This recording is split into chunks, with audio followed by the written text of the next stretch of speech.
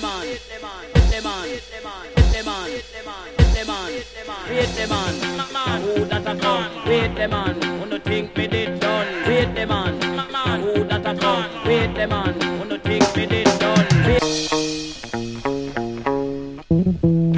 Fake Andy Warhol's 15 Minutes in Theory. Episode 5. Individual versus Collective Insanity. Batman and the City. Tickle after that lad, them have ear rate. Tickle after that lad, them have ear rate. Tickle after that lad, them have ear rate. Tickle after that lad, them tickle after that lad. Tickle after that lad, them have ear rate. Tickle after that lad, them have ear rate. Tickle after that. You are the new American society, the movers and the shakers. Hold on tight to your dream. You are the new coffee generation. Because coffee is the calm moment that lets you think. Coffee gives you the time to dream it and the vitality to do it.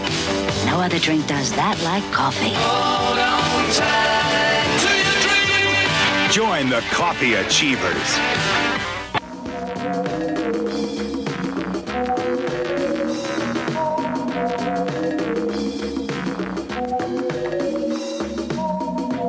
Tonight Show. I am currently operating under an additional handicap. I've had problems with my left eye in the last week, and because of that, I'm not wearing my contact lens in that eye. So I have one contact lens in, and whenever my vision is screwed up like this, it affects my psychology, it affects how I feel. And I feel like I'm in a brain fog. Now, you might ask why I don't just put my glasses on. Because when I have my glasses on, even though I can see well, the lenses in my glasses, the prescription's up to date. But when I have my glasses on, I feel like I'm high. I feel like I'm high on marijuana. I don't need to smoke marijuana anymore because for the last 12 years or so, whenever I put my glasses on, instantly I feel as though I've been smoking marijuana for some reason. It's not the prescription. I tell this to people and they say, you need to update the prescription on the lenses. It's not that. It's not that. I don't know why. I think the actual glasses, the frames of the glasses have some sort of hex put on them. Or maybe it's some sort of blessing, like someone put a hex on them, but they thought it would be a blessing for me, but it's not a blessing. It's a curse. So anyway, yeah, I don't have my contact in my left eye because if I put it in, it would irritate the eye further. And I'm living in Siberia now, and I don't even know where the nearest eye doctor is. I've had problems that feel kind of like this current problem, and the last time I had it, which was like 2 years ago, I almost lost sight in my left eye, but if I take it easy, I think I will be okay. So anyway, this episode is going to be extremely long, probably, because I have 6 pages of notes that I printed out, and this is not even everything that I wanted to talk about, and the problem is that I got an idea, and the idea expanded into multiple topics, and the topics became interlinked too many times, and there's no straightforward linear way for me to go over all of these ideas. So I'm just going to have to do the best that I can, and there are themes, there are prevailing themes, but this is the window that I have to record this. Like I say, I'm in Siberia, and the problem here is that there are men who come around the camp I'm in on snowmobiles, and they insist on circling the camp. They race back and forth, they race around like it's a NASCAR track. They make a constant left-hand turn for hundreds of turns, and this could happen at any time. But I have it. I talked to the council, and they said that I would have a 3-hour window where the snowmobile men, They call themselves the Cassocks. They're not going to circle the camp. It's 30 degrees below zero.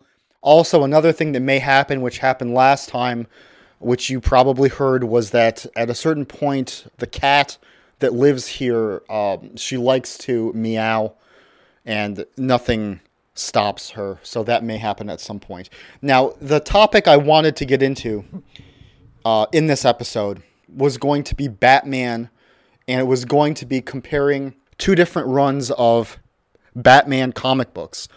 One written by Grant Morrison and one written by a man named Scott Snyder. And I may do that, but the idea of comparing those two comic book runs, which the Grant Morrison run was from approximately 2006 to 2011, and the Scott Snyder run was approximately 2011 to 2016. The idea of comparing them would not be as interesting as the ideas that sort of spun out of the comparison that I was making. And the major idea was individual insanity versus collective insanity. And this idea came about because when you think about Gotham City, often people have said, oh, in order to do what he's doing, Bruce Wayne must have gone insane. He's as crazy as the supervillains that he fights when he puts on the Batman suit. But people have also said, in order to continue living in Gotham City, you'd have to be crazy. You'd have to be crazy to live in Gotham City, and you'd have to be crazy in a different way, in an individualistic way, to be a crime fighter or a super criminal within Gotham City. And you can expand the metaphor outwards to say that Gotham City stands for any city or any modern urban area. And the individual insanity would be individual crackpots or individually criminally insane elite people. We will get into comparisons like this, but that was the idea that I had that spun off into all sorts of different things, which we'll get to. But the collective insanity idea does not just have to go with an individual city. It does not have to go with the overall idea of the modern city. It can also stand as a metaphor for the technological civilization itself, the modern West itself, living in the world today. It can stand for that.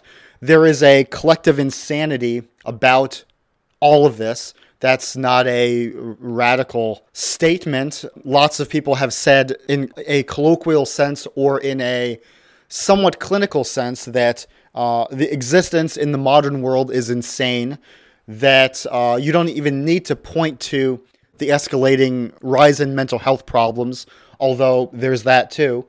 You don't need to point to those things, but there's a sense that this is true, and almost everyone feels that.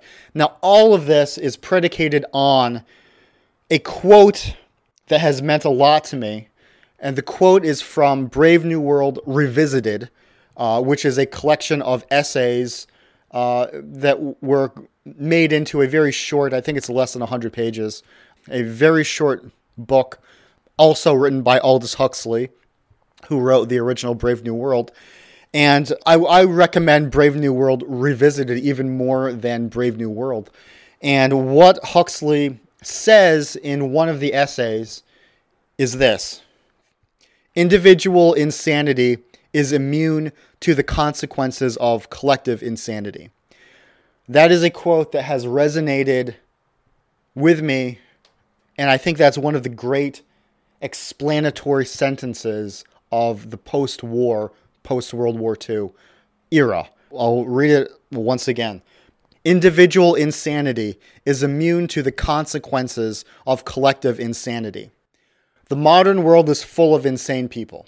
The average person, the normie, is under a sort of collective insanity to go along with this and to continue going along with increasingly unrewarding, increasingly inhuman conditions overall. That's not to say that certain reforms haven't been made over the last, 100 years. Of course they have. That's not to say that everyone's life is always shit, But overall, we see what the trajectory is. More and more people are unhappy. The more quote-unquote civilized you are, the more unhappy you are on average.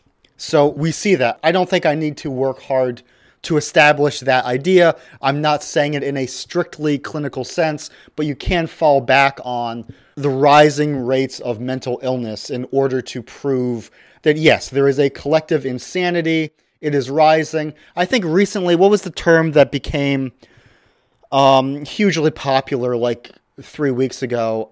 Someone had a term that they were using to describe the hysteria over COVID, and I don't quite agree with that, whatever that term was. I know everyone knows this term. I forget what it was. But the reason why I slightly disagreed with the term being used for the present moment was because this collective insanity is nothing new. It's the modern condition almost. There's actually a few passages in Brave New World Revisited that say things along the lines of, quote, "The really hopeless victims of mental illness are to be found among those who appear to be the most normal. And if they were fully human beings, they ought not to be adjusted to the modern world." So they knew this back then. And again, this is the brother of the head of UNESCO writing this. I don't know exactly when the essays were written that were collected in Brave New World Revisited, but approximately 1950 was when Aldous Huxley wrote that. Now, I want to briefly, just out of curiosity, just for a point of reference that you may find interesting, there is a similar concept that Sigmund Freud wrote about in his book, which is also basically like a long essay, The Future of an Illusion, which that book is about. The illusion in question is religion. Freud was basically opposed to religion, and he saw it as collective insanity in its own right. So this is what Sigmund Freud wrote, and this is a longer quote. This is about 2 sentences long, and they're long sentences, but at the end of it, you'll see what I'm talking about. All of these quotes and excerpts, if you want to read them, will be on fakeandywarhol.substack.com. So Freud writes, "It has been repeatedly pointed out by myself, and in particular by Theodor Reich, in how great detail the analogy between religion and obsessional neuroses can be followed out, and how many of the peculiarities and vicissitudes in the formation of religion can be understood in that light. And it tallies well with this that the devout believers are safeguarded in a high degree against the risk of certain neurotic illnesses. Their acceptance of the universal neurosis spares them the task of constructing a personal one." End quote. Now, in reading that, I remembered what the term was. It's mass formation psychosis was the recent term. And I don't think it's a psychosis going on as much as I think it is more a pathology. But that's a bit of a sidetrack. So what Freud is saying is that the devout believers in a religion, which he says is a mental illness of a sort, they have a universal neurosis of the religion itself. So they don't have to go insane in their own particular ways. Now, there's many qualifications and equivocations I could put along these ideas. I'm not going to go in depth in all of that because I want to get to talking about Bruce Wayne and the Joker and Batman and Gotham City. So because that's the real important thing to talk about, not this stuff. So, but what I will say is that these ideas can leave one feeling like, okay, well then what is sanity? Where is mental health? Where is sanity? What even is sanity? What is mental health? Who is mentally healthy? If you're saying you can only go collectively insane or individualistically insane in your own individual way, where can you find mental health? Where are the sane people? And I wrote this somewhere. I don't remember what book it was in, but I toyed with this idea that What is the root word of sane? What is the root concept? Health. How can you be healthy in an insane environment? If the environment itself is insane, if the technological system that we're in is out of control, is increasingly artificial, is unstable, then there is no sanity. There can be no real strict definition of what a sane person is, because the ones who feel and often seem the most sane are the ones who will instantly go along with whatever changes happen in the system. But the system itself is changing in usually increasingly inhuman ways. So there's a paradox there that doesn't make sense, and obviously it results in people becoming really overwhelmed.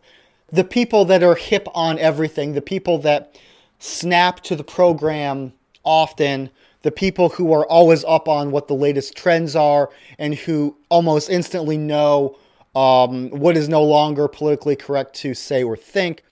Those people, in a sense, they might seem sane in the corporation or something, but we all know that people who are like really invested in being up to date, they often have mental problems too, because it wears them out to keep up with the latest updates.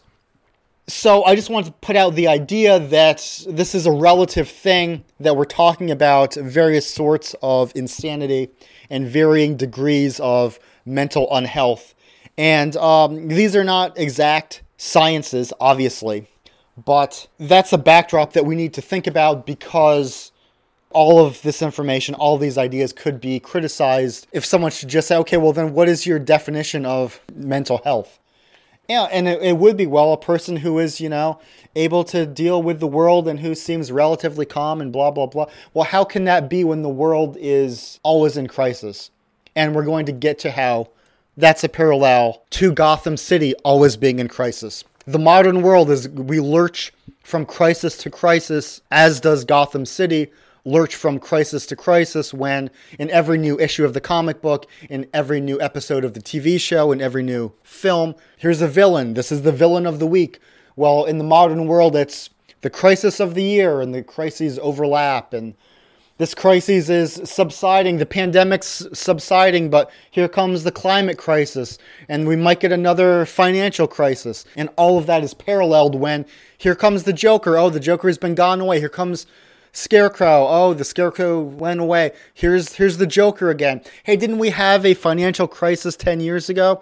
Hey, didn't we have Two-Face attacking Gotham City 10 years ago? Yeah, well, the financial crisis is back. Yeah, well, Two-Face is back.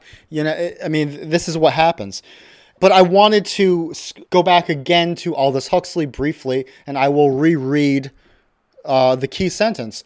Individual insanity is immune to the consequences of collective insanity.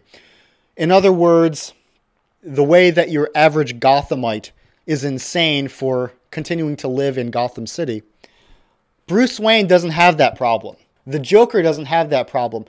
The Joker does not have the collective psychosis, the collective mental illness of your average Gothamite, who is just prey, who is just collateral damage.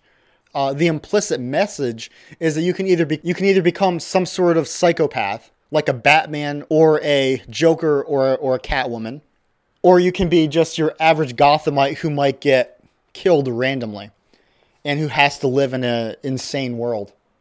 So the way that Two-Face, for example, the way that Two-Face goes insane protects him and prevents him from living a life as your average nondescript citizen. Whether he would want to or not, he can't do it. Same with Catwoman, for a less insane example, or same with, any of Batman's allies. Is Dick Grayson really as obsessed or driven or insane as Bruce Wayne? Not really, but there's something about his life and there's something about the way he looks at the world. Same with Catwoman, that it's like, yeah, I'm not going to be your average Gothamite. I want to go into this mad, crazy world, and it's going to protect and prevent me from living as a nondescript average person who at any time could have their life played with and toyed with by one maniac or another.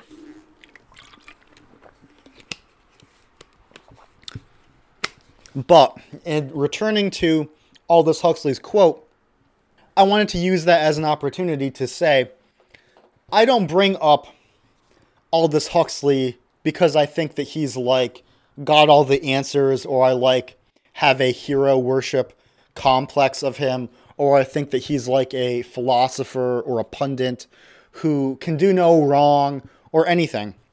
There's all these ideas that oh, well, you shouldn't follow Aldous Huxley because he was actually an insider, which, to a large extent he was. And he was one of the elite himself, and you shouldn't follow. Aldous Huxley did not have good intentions for humanity. He did not write Brave New World to warn humanity about anything. No, Brave New World was what Aldous Huxley wanted, and he wrote that on behalf of the New World Order, and the United Nations paid him to propagandize this and that. And some of that might be true, but what I want to impress upon you is that you should not be looking at these figures as this is a hero, this is a villain. I shouldn't read anything this person said because they have some connection that means they're a bad person. Whereas on the other hand, this other person is always a hero, they're righteous. You need to get on the team of this philosopher and this pundit only, and these are the little heroes that you should have, and you should go through life with these as your heroes, not these other people. You should never listen to any of that. You get the impression, and I want to say that I don't expect people who are listening to this podcast, I don't expect you to agree with me on everything or even most things. I don't care. I'm putting out information because I feel like putting this out, and I have no care whatsoever, really, if you agree or not. Now, in a sense, I certainly hope that you get something out of this. That is kind of why I'm doing it. But I'm not trying to make arguments that I think you need. That's the key word, need to subscribe to. I don't think that you need to agree with me on anything. I don't care. It's not going to change the world. If you get something out of this, great. But I do not expect my audience to agree with me on everything. And sort of by the same token, I am not going to agree with you on everything, or maybe even anything, if you try to proselytize me into this political philosophy or that, or liking this person or not liking these other people. I'm not into it. I don't care. I would impress upon you again not to follow philosophers or political pundits as if they were superheroes. When I went to college, there was a guy, I didn't know him, I knew of him, but he was known around the campus as the Wittgenstein guy. And I like Wittgenstein overall. That's sort of a separate issue. But he became known as the Wittgenstein guy because no matter what class he was in, no matter what topic he was discussing, whether in a class or at the cafeteria or wherever, his answer would always be, well, Wittgenstein says this. Wittgenstein says what we're talking about now, this is just a language game. And for all I know, this guy is now a very respected philosophy professor. I don't think he is, but he may be. He may have made a life of just referring to Wittgenstein all the time. But I would not want to go through life as the Wittgenstein guy, and I would not really want to hear much input from people who are the equivalent of the Wittgenstein guy. Whether that's the Spinoza guy or the Noam Chomsky guy or whoever. But that said, that's not to say that you can't get information from sources that you don't agree with all the way or even halfway. So, yeah, just do whatever you want with this information. But I just wanted to put that out there. And I also wanted to say, because, if I had to choose one philosopher or thinker who I would champion, it would be, as you would probably guess if you've listened to these podcasts, the French philosopher of the mid-20th century, Jacques Ellul. And I think Jacques Ellul, who's the guy who I think coined the phrase the technological society, what he says makes a lot of sense to me. When I read his books, it was almost like, oh, this is what I would have written if I was going to lay out my thoughts. Quite largely it is. But in his book, The Technological Society, which was written, I don't know, 1960-ish, towards the end of that book, he says this: by the year 2000, voyages to the moon will be commonplace, all food will be completely synthetic, and disease will have been eliminated. That's Jacques Ellul, and I cannot think of more absurd, incorrect statements or predictions than those. By the year 2000, voyages to the moon will be commonplace. No, all food will be completely synthetic. Now, when he wrote that, I think circa 1960, we didn't have junk food as much, and by the year 2000, junk food and processed food and GMO food is much more common. But no matter how you try to square that sentence, no. All food will be completely synthetic, no. And lastly, which is, the most laughable of all, disease will have been eliminated. So what I'm saying here is that even Jacques Ellul, who if I have to pick one guy, I'm picking him. I'm aware of absurd statements that Jacques Ellul makes. And I like Jacques Ellul. And those are not the only things that Jacques Ellul wrote that I disagree with. I mean, just his idea of basically, he thought that he could convince people to come to a better collective relationship with technology. And I think that he was far too optimistic in that. So Jacques Ellul has major flaws. So what I'm saying here is that even people that I like, I recognize that they have major flaws. Now, I'm saying all this because I've gotten feedback, and most of the feedback that I get is really good, but I've gotten some feedback that I don't want to have like debates over much. Okay? It's not really worth my time, and I don't think it's worth your time. I don't think that it would be useful. And yet I get messages from people, and in particular, I'm going to talk about one individual who has been constantly trying to get me to pay attention to him. This is a person from the fake gang sphere. This is a relatively new account. So the username, it's fake, and then there will be like a real person's name afterwards. And the person behind the account, in some sense, pretends to be that person, like I'm fake Andy Warhol. This account is probably 6 months old. And when they began the account, they interacted with me. And I said to them, you should word the memes that you're making in order for them to sound more like the voice of the person you're pretending to be. I'm not going to say who this person is pretending to be, but they're fake blank blank. And the celebrity that they're trying to be has a very distinct way of talking. And yet the memes that this guy put out do not sound like the person at all. So I said that, and the person got extremely offended for some reason. And in the last 6 months, the guy constantly comments under my memes. I've restricted him, constantly trying to needle me and all this.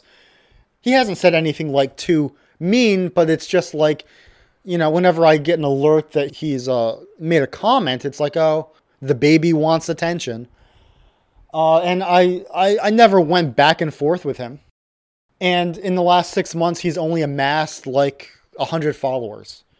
So he didn't take my advice, and his account didn't get anywhere.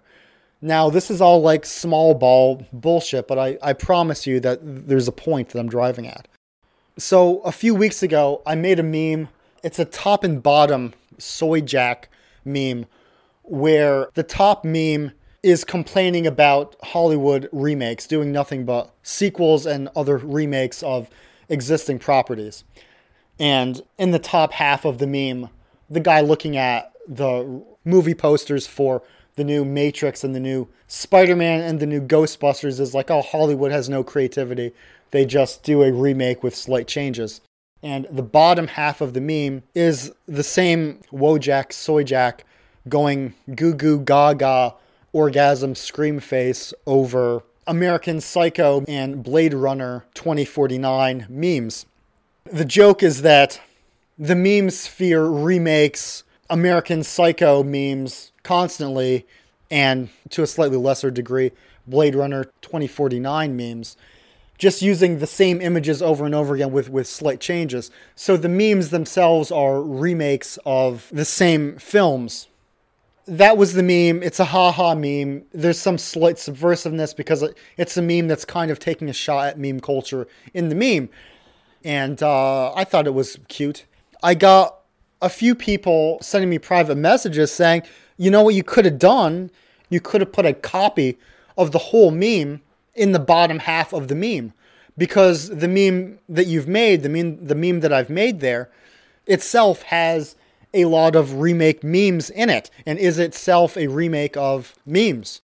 And to be honest with you, yeah, I thought about doing that. It did cross my mind, and I decided that was a little too busy. That was a little too complicated, so I decided not to do it. But I got a few people sending me messages with that idea. Every time they did, I wrote back, something like, haha, yeah, that's a good idea. Well, this fake blank blank guy also wrote that to me. I looked at it as, okay, perhaps this guy is okay. Perhaps I can enter into the lightest of conversations with him, of one or two exchanges, and this guy who stalks my page, basically, I can make things okay. So he wrote to me, hey, could have made this meme, you could have made this meme more meta. Say that 3 times fast. You could have made this meme more meta. You could have made this meme more meta by putting a copy of the meme itself in the lower half of the meme. And I wrote back, yeah, that would have been nice. It kind of crossed my mind. And he writes back something like, yeah, well, I think all these memes are sort of like intellectual dead ends.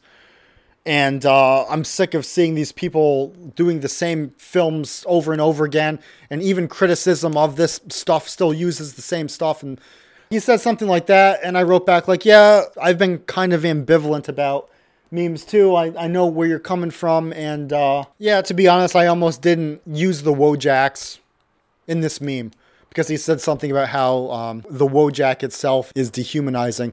Which is an idea that I've also said, and I'm sure a lot of other people have said that too.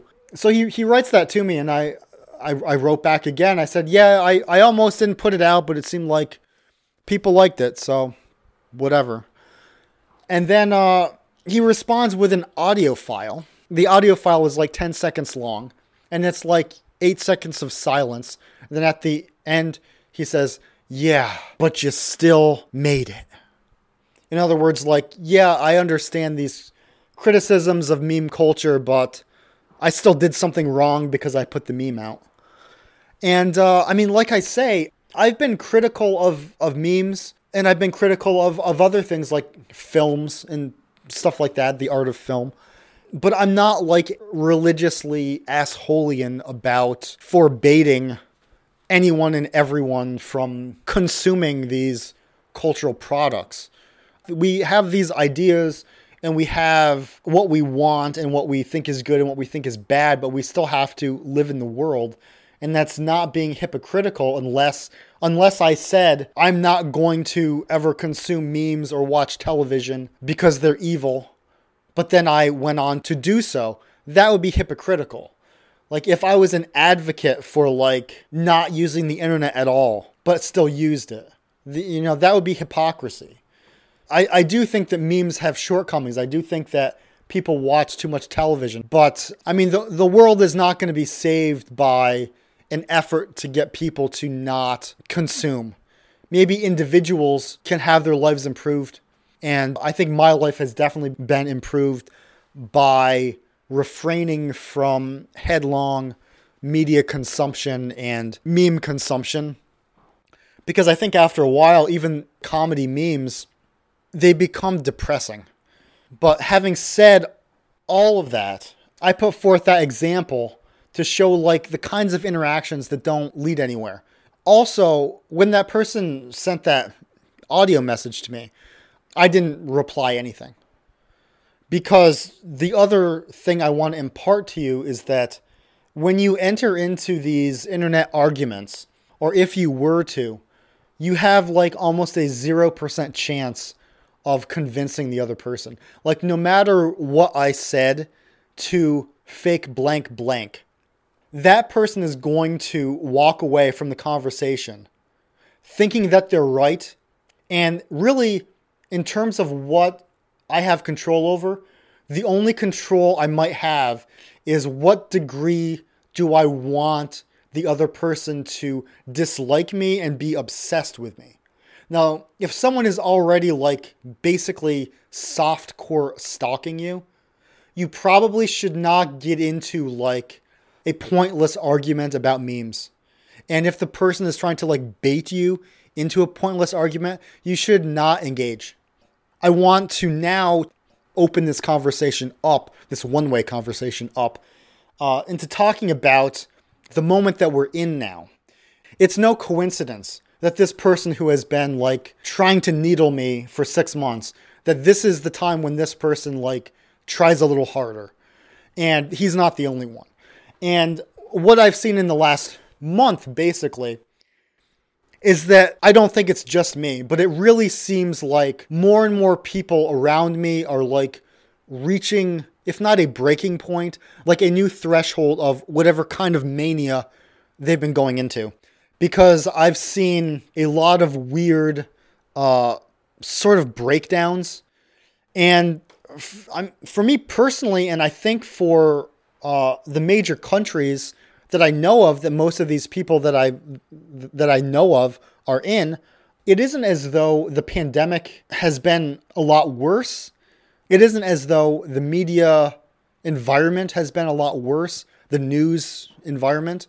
Yes, in a lot of places, COVID cases in the last month reached all-time highs, with most of the cases not being serious, being less severe than ever. But despite that, I think that the environment of the media, of the mainstream media, of the news itself, does not seem to be as hysterical as it was a year ago or a year and a half ago.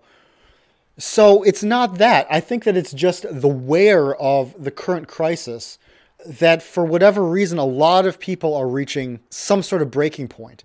And maybe that's why, as I am currently hearing that certain countries are lifting restrictions, perhaps somewhere in the data, somewhere in the mass psychology collection, somewhere in the halls of the Pentagon or the Tavistock Institute or wherever, or the reptilians under the earth, somewhere someone has said, we need to ease up immediately because people are going to reach breaking points that they don't even understand.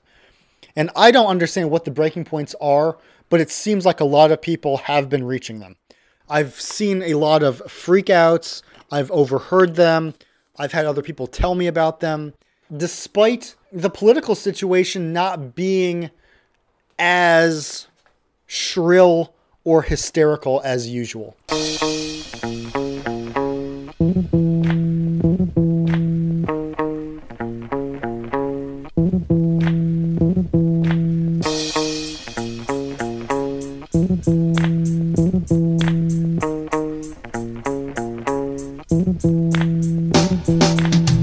Now, to give two more examples of things that can happen in the rapport or the transference between a content creator or a voice or a radio host and his audience, I'm going to reference two instances, two anecdotes from the past, from people that I've been involved with. The first was a guy who had, I think he still has it, an internet radio show. Very unique show. I'm not going to say what it is, but Very unique show, very unique takes, very unique person. The guy lives in Florida, so there you go. That's all you need to know. I did tech work for him in the slightest sense possible. And this is a guy who supposedly lived around the world, supposedly lived in lots of different countries. And one aspect of living in other countries that he liked, he said, was that other countries, in their bathrooms, they have bidets. And if you don't know what a bidet is, it's like a little toilet, but it squirts water up your ass so you can clean yourself there. And this guy, he really liked that, and he impressed upon his audience that people who did not use bidets are basically unclean, which is kind of true, that more people than you might want to think about are walking around with unclean rears, because dry toilet paper does not really do the best job of cleaning. So this radio host, we'll call him Florida Guy. Florida Guy mentioned this to his audience, and Florida Guy said, yeah, so when I got back to the States, I took it upon myself to connect a hose to the water pipe in my bathroom so that I would be able to use a hose to clean myself after I made a bowel movement. And he went into this somewhat detailed step-by-step how-to guide, DIY guide of, okay, here's what you need. You need a hose. It could be like a garden hose, or it could be like the little hose nozzle that's on a sink even. And you got to attach it to this and attach it to the pipes and blah, blah, blah. He said that as a segment in his radio show. And from that point on, he just assumed that everyone that continued to listen to his show would have taken it upon themselves to do that. Because otherwise you'd be like a bunch of unclean subhumans with dirty assholes. And I can relate this to Warhol because Warhol was known to have been seen wearing dirty underwear. In Warhol Chris Chan, I make a comparison between the eyewitness accounts of Warhol wearing dirty underwear, and Warhol also put dirty underwear in his time capsules for museum catalogers to find. I make a parallel between that and the famous Chris Chan dirty crapped briefs instance. But anyway, so Florida Guy assumes from that point on that, well, if you're still listening to my show, you must have done that, right? And this came into conflict with some of his audience, the people that wrote to him and the people that called in. Every now and then when a poop joke would come up, or he would notice like anal symbolism in Hollywood movies, which is a whole other topic. Whenever something like that would come up in a conversation, sometimes he would make like an offhand remark about, oh, aren't you glad that I told you how to properly go to the bathroom? Because most people in North America do not know how to clean themselves. Right, guys? And if he was talking to someone, if he had someone on the show, then the other person would like usually sort of chuckle. And then they would say, oh, yeah, I mean, that sounds great, but blah, blah, blah. And sometimes they'd say something like, yeah, well, I mean, I just use like wet wipes or something like that. And this radio host, Florida Guy, would get upset because he expected his audience to like march with him in lockstep. That goes back to what I was saying earlier, that I don't care if you agree with me. I don't have a hard line in the terms of I'm still going to want to communicate with you if you want to be communicated to, whether you agree with me or not. Now, the second example I have, I'm actually going to name this person because I've cited this person. I cited it in my book, in my most recent book. John Adams. His name is John Adams. He used to do a podcast or a series of podcasts, and I don't think he does it anymore. And I knew him somewhat. I exchanged emails and I talked to him a few times. And John Adams stopped podcasting, I don't know, 5 years ago or 3 years ago, something, because of the anecdote that I'm about to relate to you. He was talking about someone that he knew. The usual topics of John Adams' podcasts, they were along the lines of like fake news. The news is lying to you. There are machinations at work. He talked about Bertrand Russell. He talked about Aldous Huxley. He talked about all that sort of stuff. And he talked about false flags. But he made the mistake one time of talking about someone that he knew that died. Now, I don't remember the exact specifics, but the gist of it was something along the lines of, yeah, so there's this news article, and it's about this friend I knew that recently died, and here's what it says. It says that Eve Adams, aged 33, was killed on November the 22nd at 3:33 a.m. traveling on Route 66 outside of Phoenix, Arizona. Now, I'm making a lot of that up, but I do know that the 33 number was in there. But the point of it was that here's a news article that's full of all sort of like occult, pseudo-occult numerology, like the number 33, which is like a Masonic number, and November the 22nd, which is like 11 and 22, which was the day JFK was shot, and Phoenix, Arizona. Well, the Phoenix, that's a mythological being symbolizing rebirth. And Route 66, which is 233s, and the time of death or the time of the accident was at 3:33 in the morning.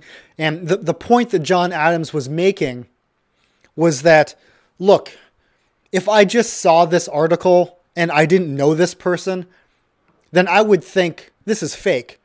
This person's name is Eve Adams. I don't think the person's real name was Eve Adams. I'm just thinking up something like it. The person's name was Eve Adams. It's in Phoenix, which has symbolism to it. There's all sorts of like 33s. This is a fake news article. Who knows where this came from?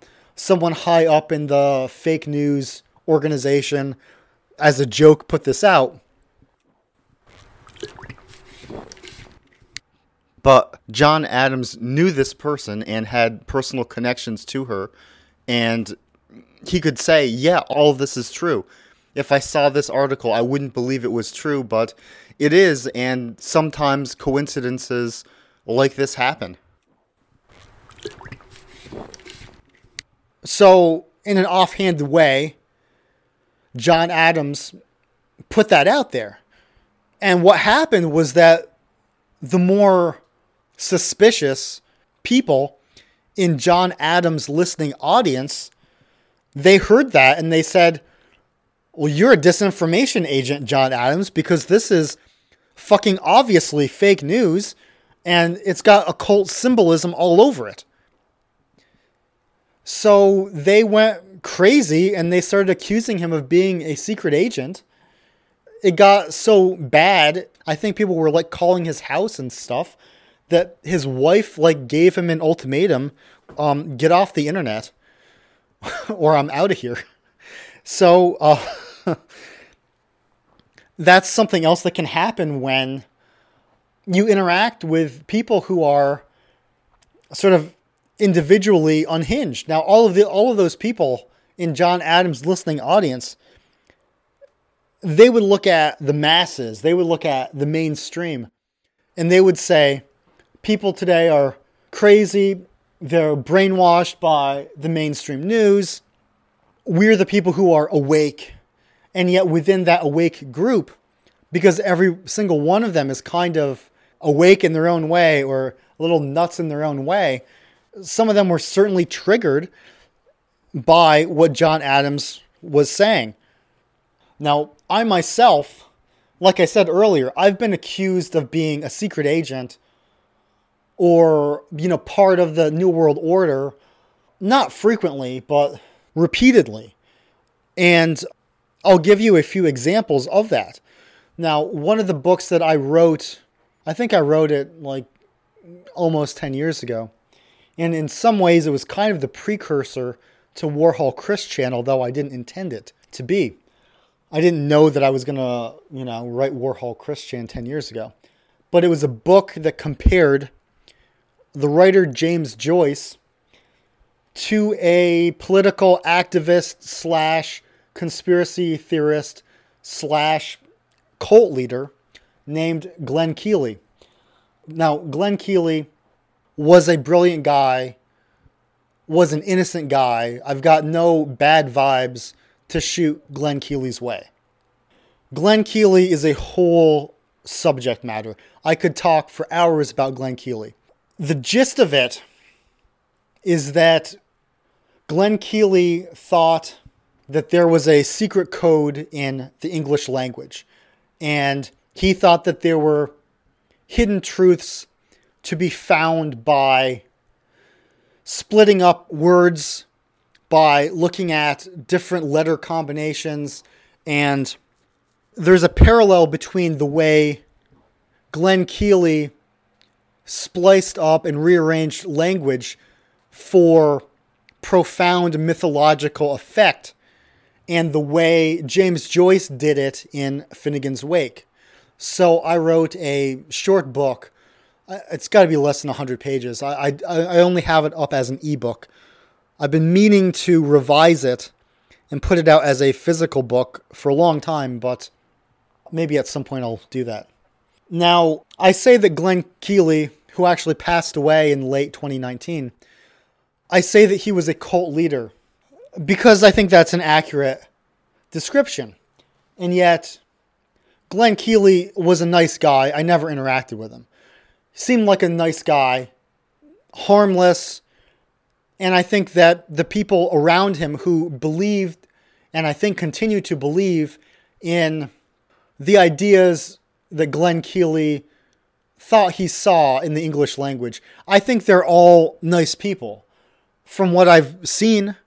And I would also say that some of Glenn Keely's ideas, some of what he thought he saw by reading the codes, I think the ideas that he had, I think the conclusions that he reached, I think that, first of all, they're brilliantly creative. But I would also say that there are some truths in a metaphorical sense in what he saw. But it's a whole other subject.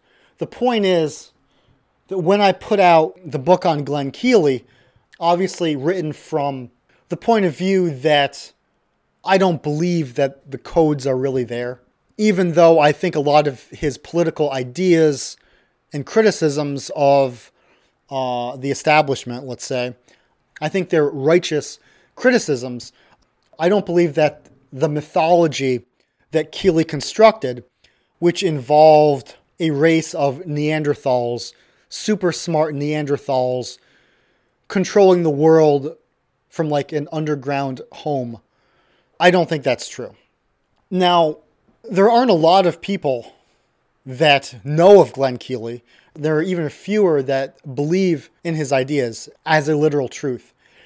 But, of course, the ones that did, I mean, they thought that I was like working with the New World Order. And a few months after Glenn Keely died, one of them emailed me. And they emailed me with a bunch of accusations that, you must be happy now that Glenn's dead.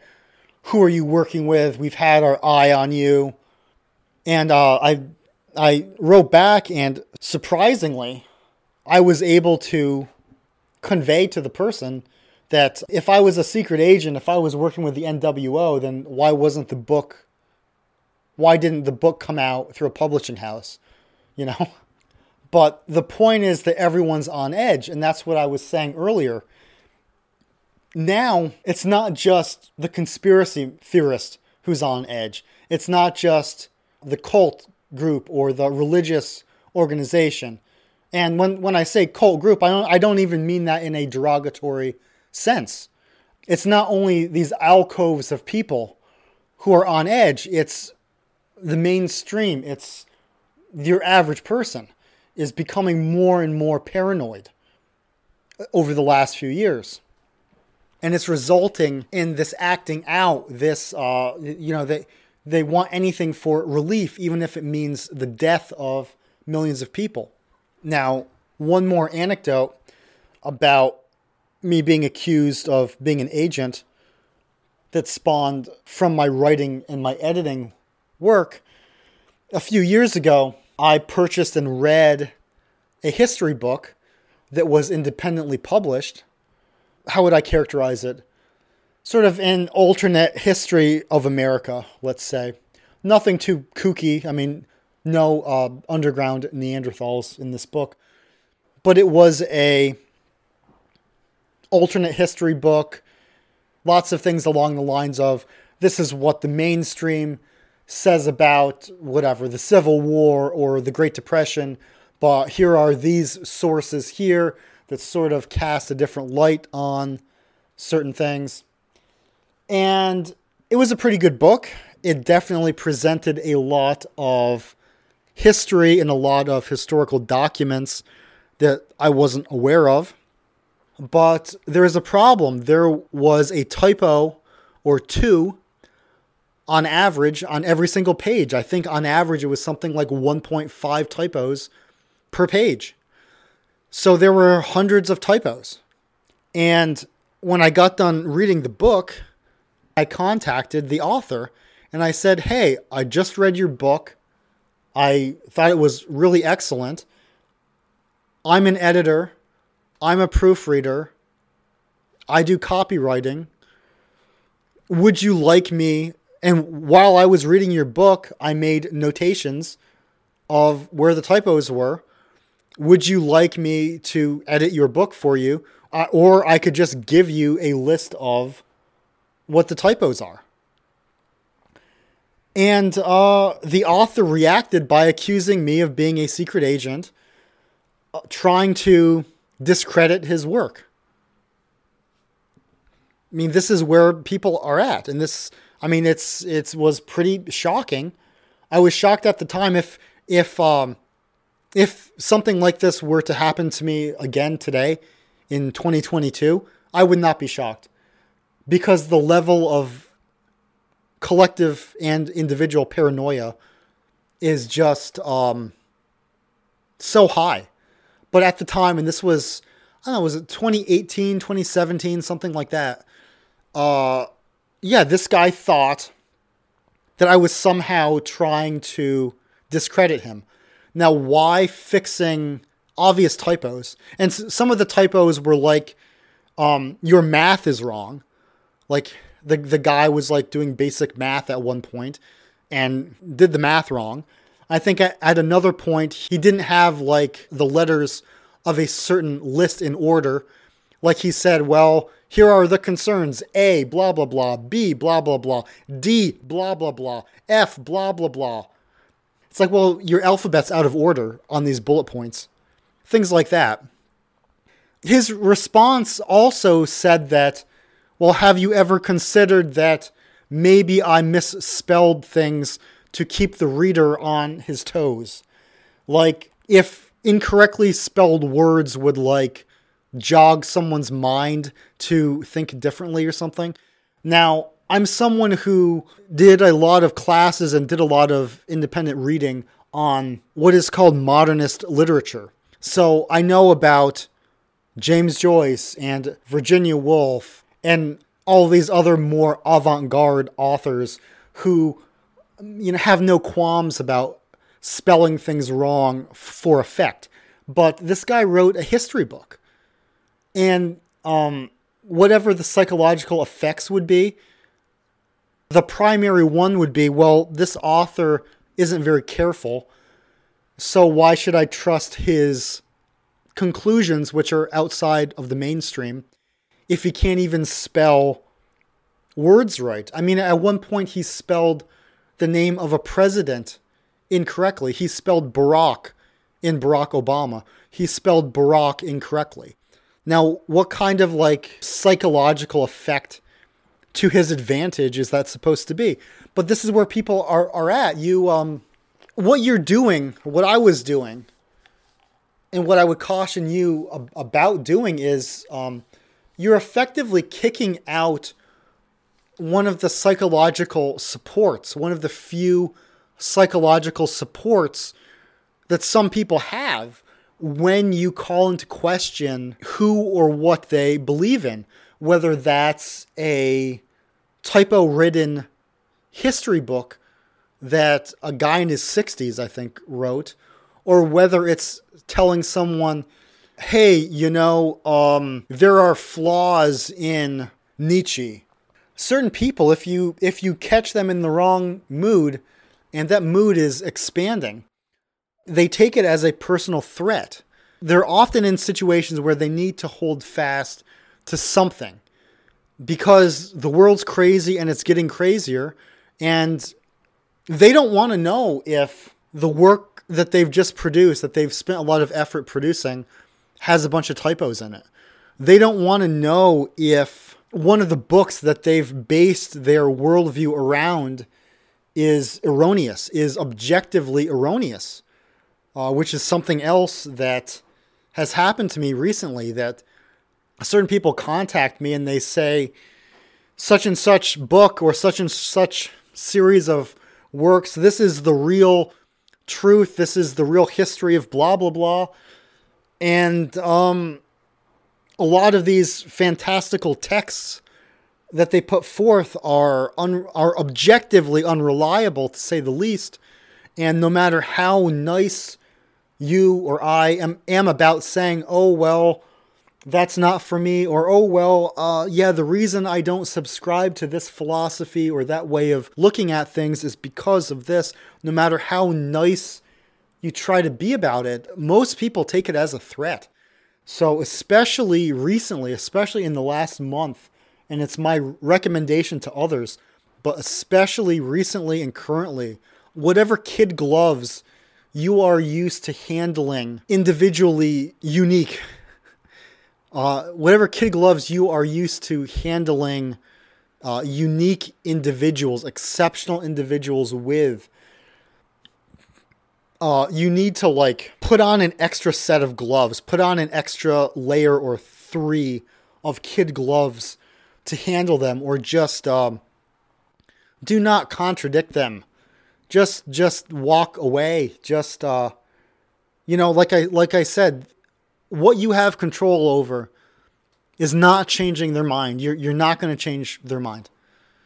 I would not, the circumstances in which I would try to change someone's mind, even if you can see it really clearly, which is something else I've experienced in the last 2 years. I've come in contact with people who I see what they're saying, I see what they're going for, and I'm older than them. I've read more than them, and I can see exactly where they're going wrong, and I can see, no, you need to think about it this way. You're going wrong. You don't really even mean that. You think you mean it, but you don't. And there's just no way to get through to people. It's, however hard it was 3 years ago, it's even harder now. And I would just recommend, whatever influence I have over the people of my audience, you need to do what's right and what's easiest for you and those around you. Usually that means making money in some respect, or sort of solidifying your situation. And it's a huge risk to try to help other people. In regards to the internet in particular, just to give an example so I'm not speaking so abstractly, so many people who are into Ted Kaczynski, and so many people who are something I used to see a lot of. I don't know where it went.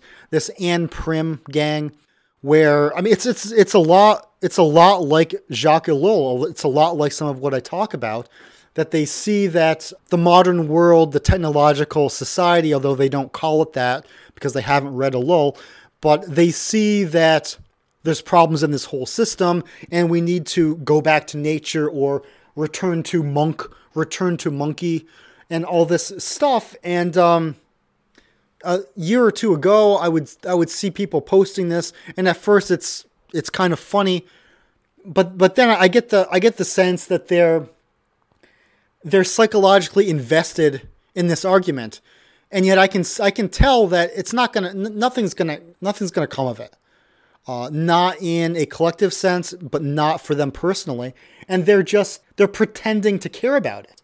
And for all I've said about Jacques Ellul and the problems of the modern world and escalating artificiality, okay, I do not want to live in the woods. I do not want to literally live in the woods. Now, I live in a very rustic area here in Siberia, but I do not want to live in a treehouse and not have electricity. It's not going to happen. I know I don't really want to do that. Now, if society really does fall apart, I would say that, yeah, human beings can live without it. That's just a statement of fact. That human beings have and can live without the science and the technology. But me personally, do I want to do that? No. But, a year or two ago, I would get into these discussions sometimes. I won't quite say they were arguments with these Ann Prim people. And no, they think this is what's going to happen. They're going to learn how to hunt. And they're going to learn how to make a treehouse or something. And, I check back in with the person 6 months later, and it's like, oh, yeah, I've moved to L.A. Oh, yeah, I'm living in London still. Yeah, you're not going to fucking do shit. Now, for everyone who does, if someone does, live off grid, that's fucking cool as hell. But I can tell that these other people who were arguing, who treated it like a meme, but were serious about memes, that treated Ted Kaczynski and Ann Prim gang and all this stuff, I knew they weren't serious. And I knew they didn't really want it. They just liked saying that they wanted it. And that's a lot, just for a brief digression, that's a lot like what communism is. No one really wants to live like a real honest communist, except for a few people who are in communes. I will give them that. If you're living in a commune, if you're one of the very few people in the last 200 years who have actually found a way to live in a commune, and you call yourself a communist, yeah, makes sense. But for most people that call themselves communists, they just like the idea of calling themselves communists. They just like the idea. And people like the idea of the Unabomber, and they like the idea of return to monkey, and they like the idea of, yeah, I'm learning how to do this. All it amounts to is that they're still living in an apartment somewhere. They're still living completely artificially, except they've watched a YouTube video or two about how to, how to make cherry jelly or apple jam. So once a year, at most, what it's going to result in is once a year for Christmas, you give out apple jelly or strawberry jam that you've made, that it's homemade. Now, taking nothing away from that, that's cool. But yeah, you're living in the technological society. Every fucking time that you pretended to be Ann Prim gang, or that you said you're saying the Unabomber was right as you prepare to buy a new iPhone. You say that the Unabomber was right as you complain that the government doesn't give you a larger stimulus check. So, people should take stock of what they realistically think they want to do. That's not to say don't read Ted Kaczynski. That's not to say that just forget all of it. And that's not even to just end the conversation on the criticism of people who think that their ideologies are actually feasible or that they would even really want them. The point I'm making is that at any given time, a lot of people really need to believe in something, even if it doesn't make sense. They need to think that it makes sense, whether it's anarcho-primitivism or whether it's the belief that we're secretly controlled by underground Neanderthals, or the belief that an alternate history book is going to change the world, or the belief that if I just go on my radio show and explain how you can hook up a hose to a water pipe in your bathroom, then everyone listening will do that, or else they wouldn't tune in. If they're tuning in next week, they must have done it. I mean, I've expressed how important it is. Why are you still listening if you haven't done it? What I have noticed in the last month and a half is that people are holding ever faster to ideas that they've gotten in their head, and do not get in the way. Because what you're basically doing is that you're trying to kick out the support beams that are holding up these people's worlds. And you do not want to be around if they collapse, or if they sense that you're threatening that.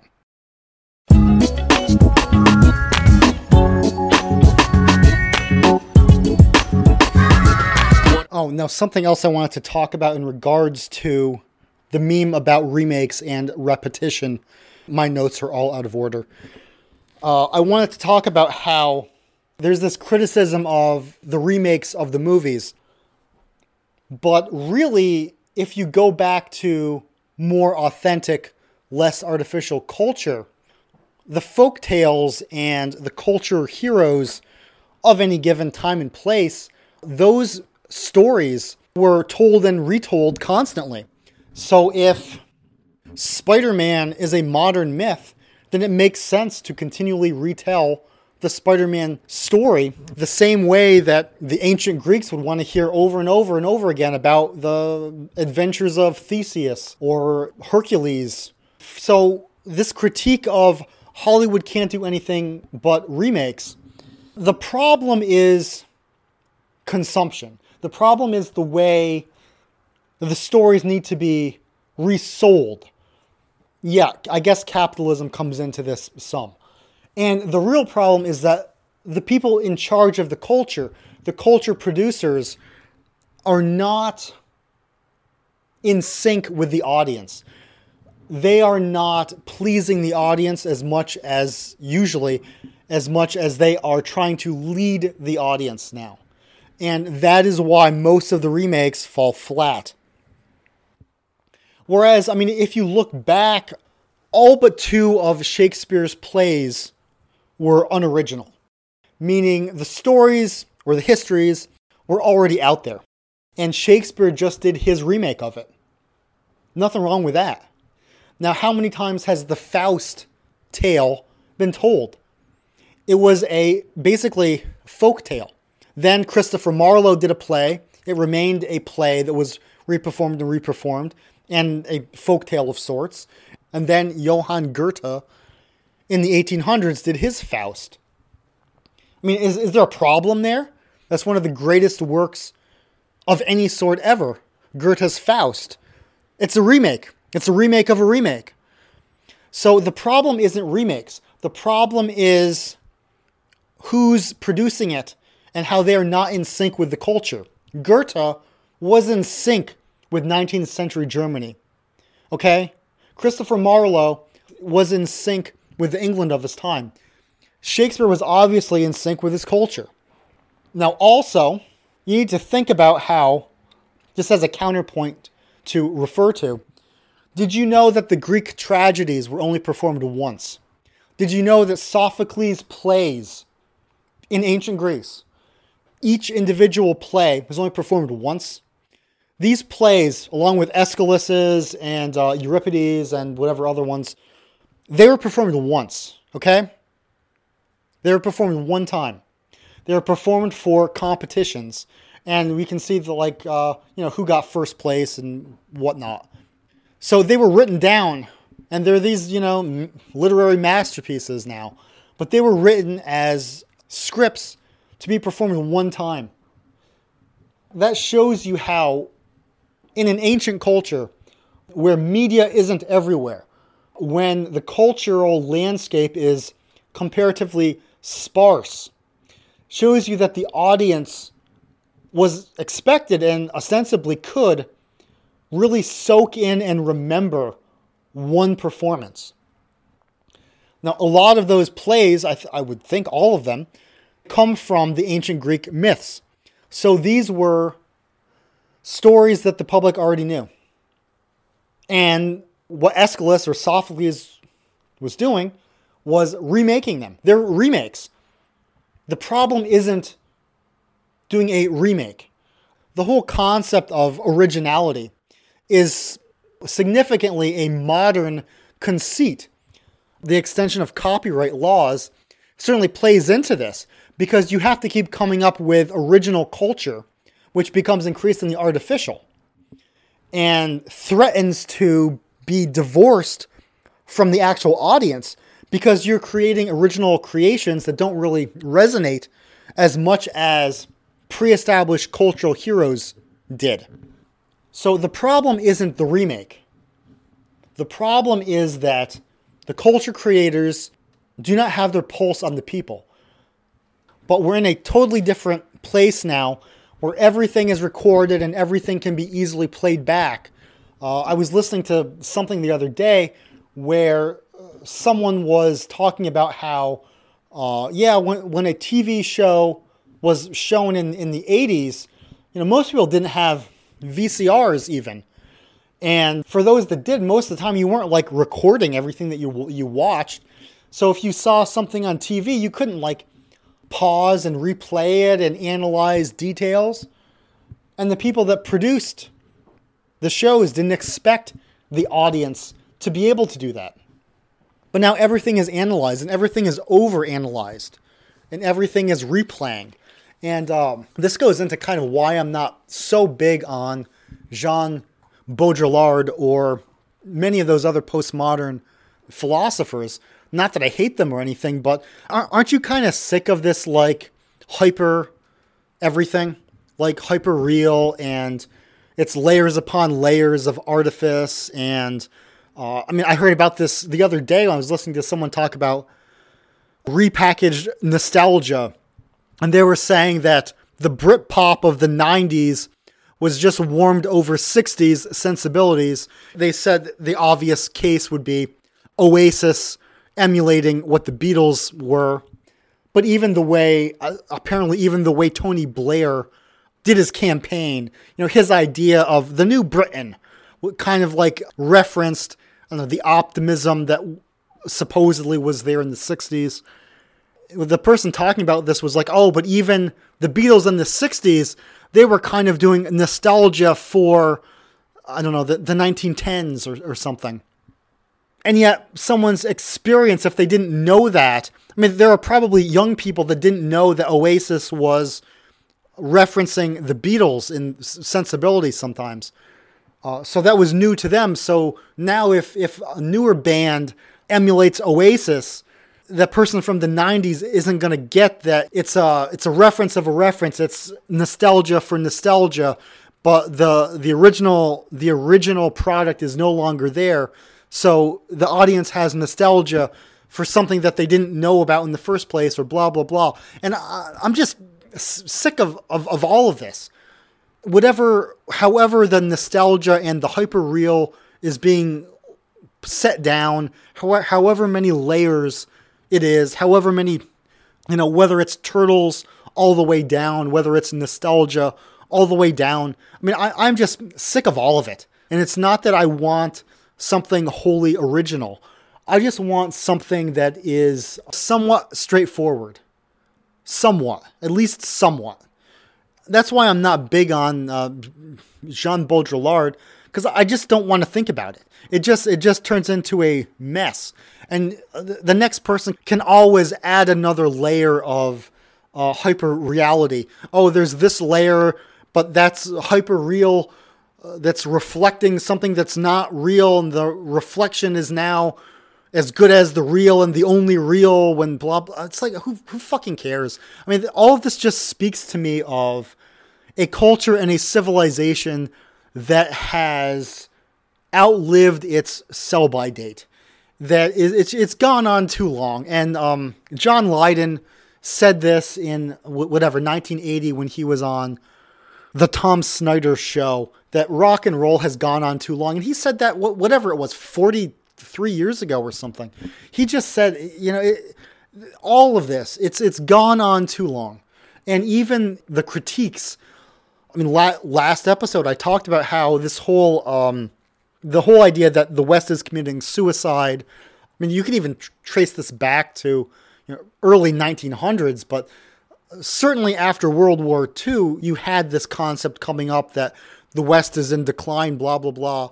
So even the critique of the system, even pointing out the decline, is fucking tedious on some level. So I would rather talk about Batman, and that's what I'm going to try to talk about here. But first, I have to talk about some other stuff.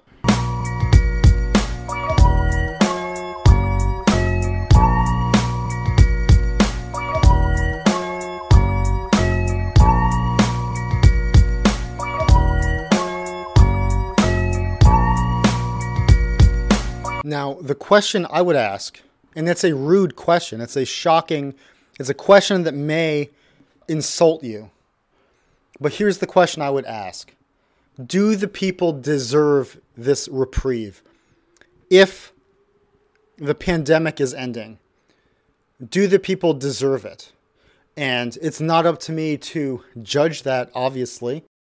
But I will tell you that from what I've seen in the past almost 2 years, the most cruelty I have seen has not been from the government to the people in the form of restrictions.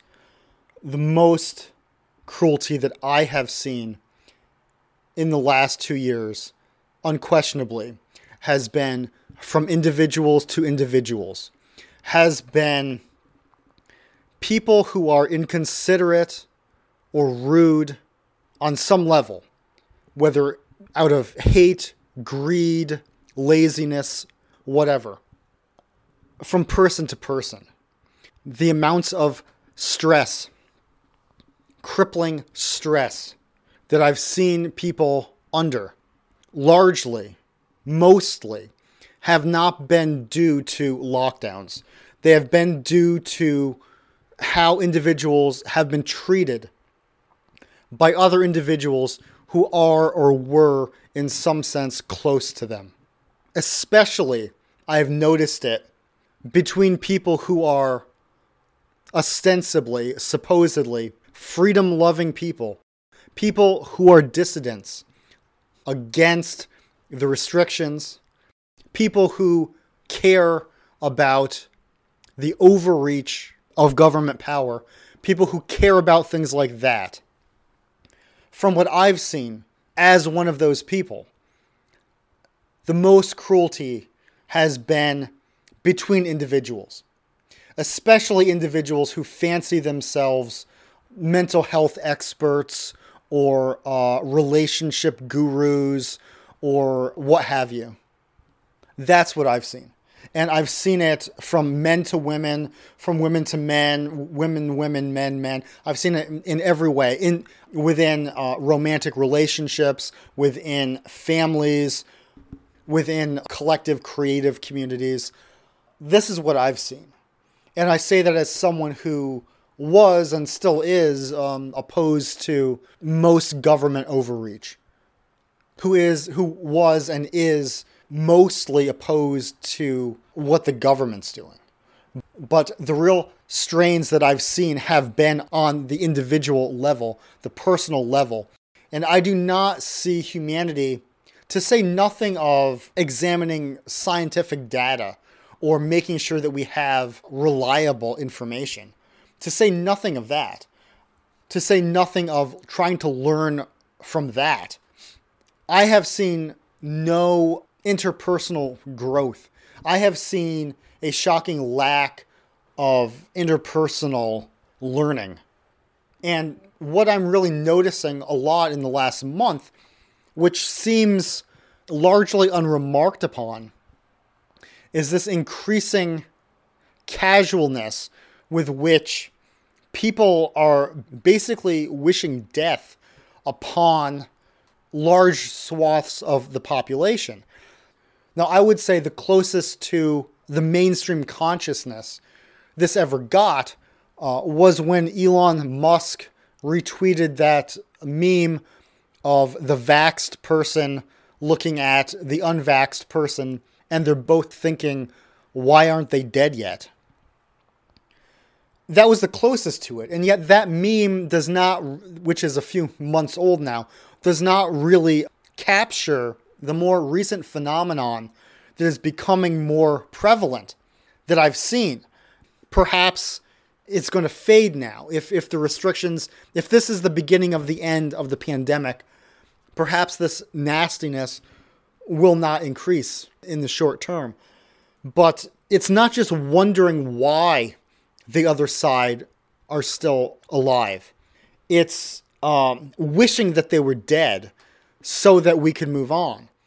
Now, you see this in both directions, and you see it posted publicly.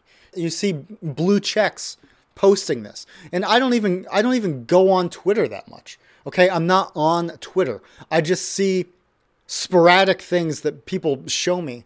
And you see people who are vaccinated who say that, well, the unvaxxed just need to die off. Ha ha ha, there's rising cases and most of the hospitalizations are unvaxxed. And they're happy about this. But on the other side too, I have definitely seen quite a few instances of unvaxxed people saying, okay, well, the vaccine is going to kill off a ton of people. That's a good thing. That needs to happen. I'm glad that's happening. And what I would say about the whole phenomenon is that this is not how a civilization can run. A culture cannot come together this way. A civilization cannot function this way. Now, obviously, we have had an increasingly dysfunctional civilization for quite a few decades now. And yet this, this is really something. When you have people openly wishing for the death for millions of people to die, and yet this has gone mostly unremarked upon. Now, the closest thing I've found to someone recently talking about something like this was apparently there is a poll, and it was a shock poll. So that it's unreliable. I haven't looked into it deeply. I do not think that this poll is trustworthy, but this is a poll that came out from a mainstream source that said that the majority of Democrats would favor internment camps for the unvaccinated. Now, that's not quite wishing death on the unvaccinated, but it's, kind of the same vein in a sense. And yeah, in certain countries, apparently there are camps. Apparently they are voluntary for the unvaxxed. And yet I've seen reports that when someone escapes, they are brought back. So how is that voluntary? I don't know. And they're internment camps. They're not death camps. But the point I'm making is that we are not remarking upon this nearly as much as I think a healthy society should. I have seen quite a lot of mainstream news spots that shame an individual pundit or celebrity when they're happy that another pundit or celebrity got COVID. But how much worse is it? It's a lot worse when you have people not just happy that someone got COVID, but you're wishing for the death of millions of people, and you're doing it openly.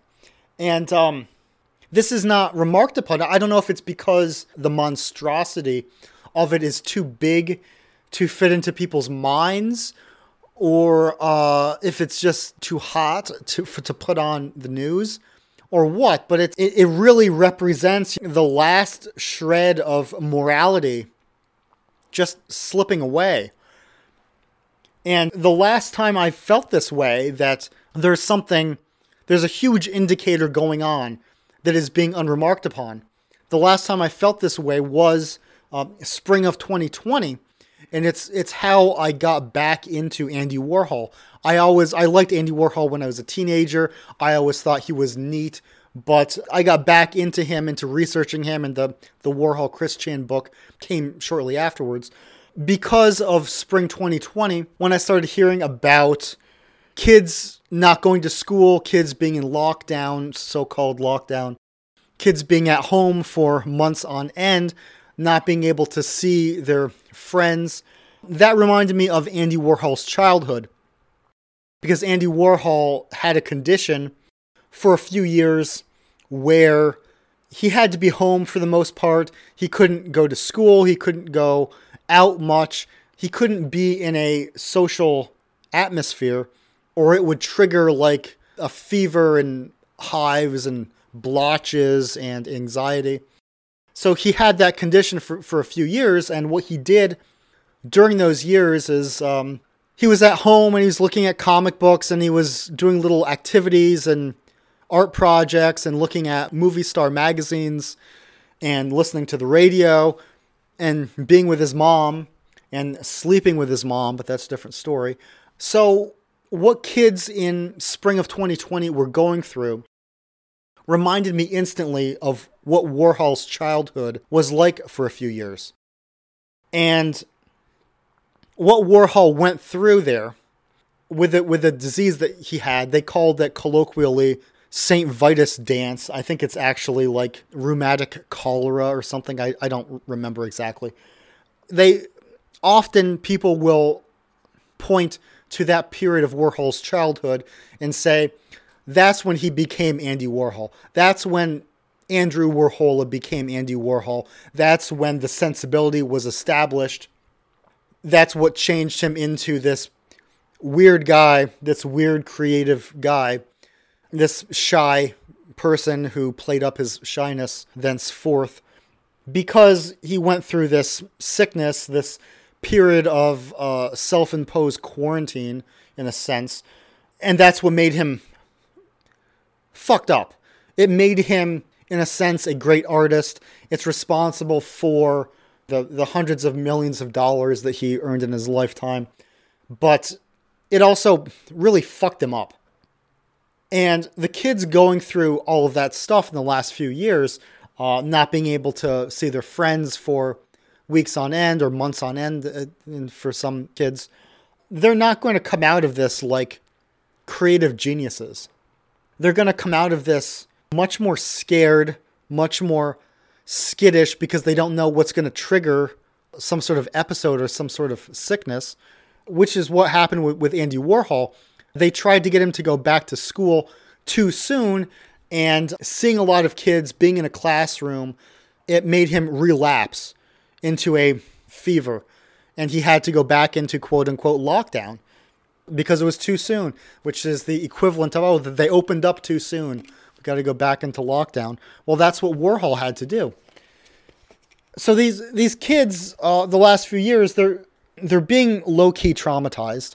I mean, we all have been, but it's obviously especially worse for kids. And during spring of 2020, I did not see many people really say that they recognize the problem that the kids were having and were going to have.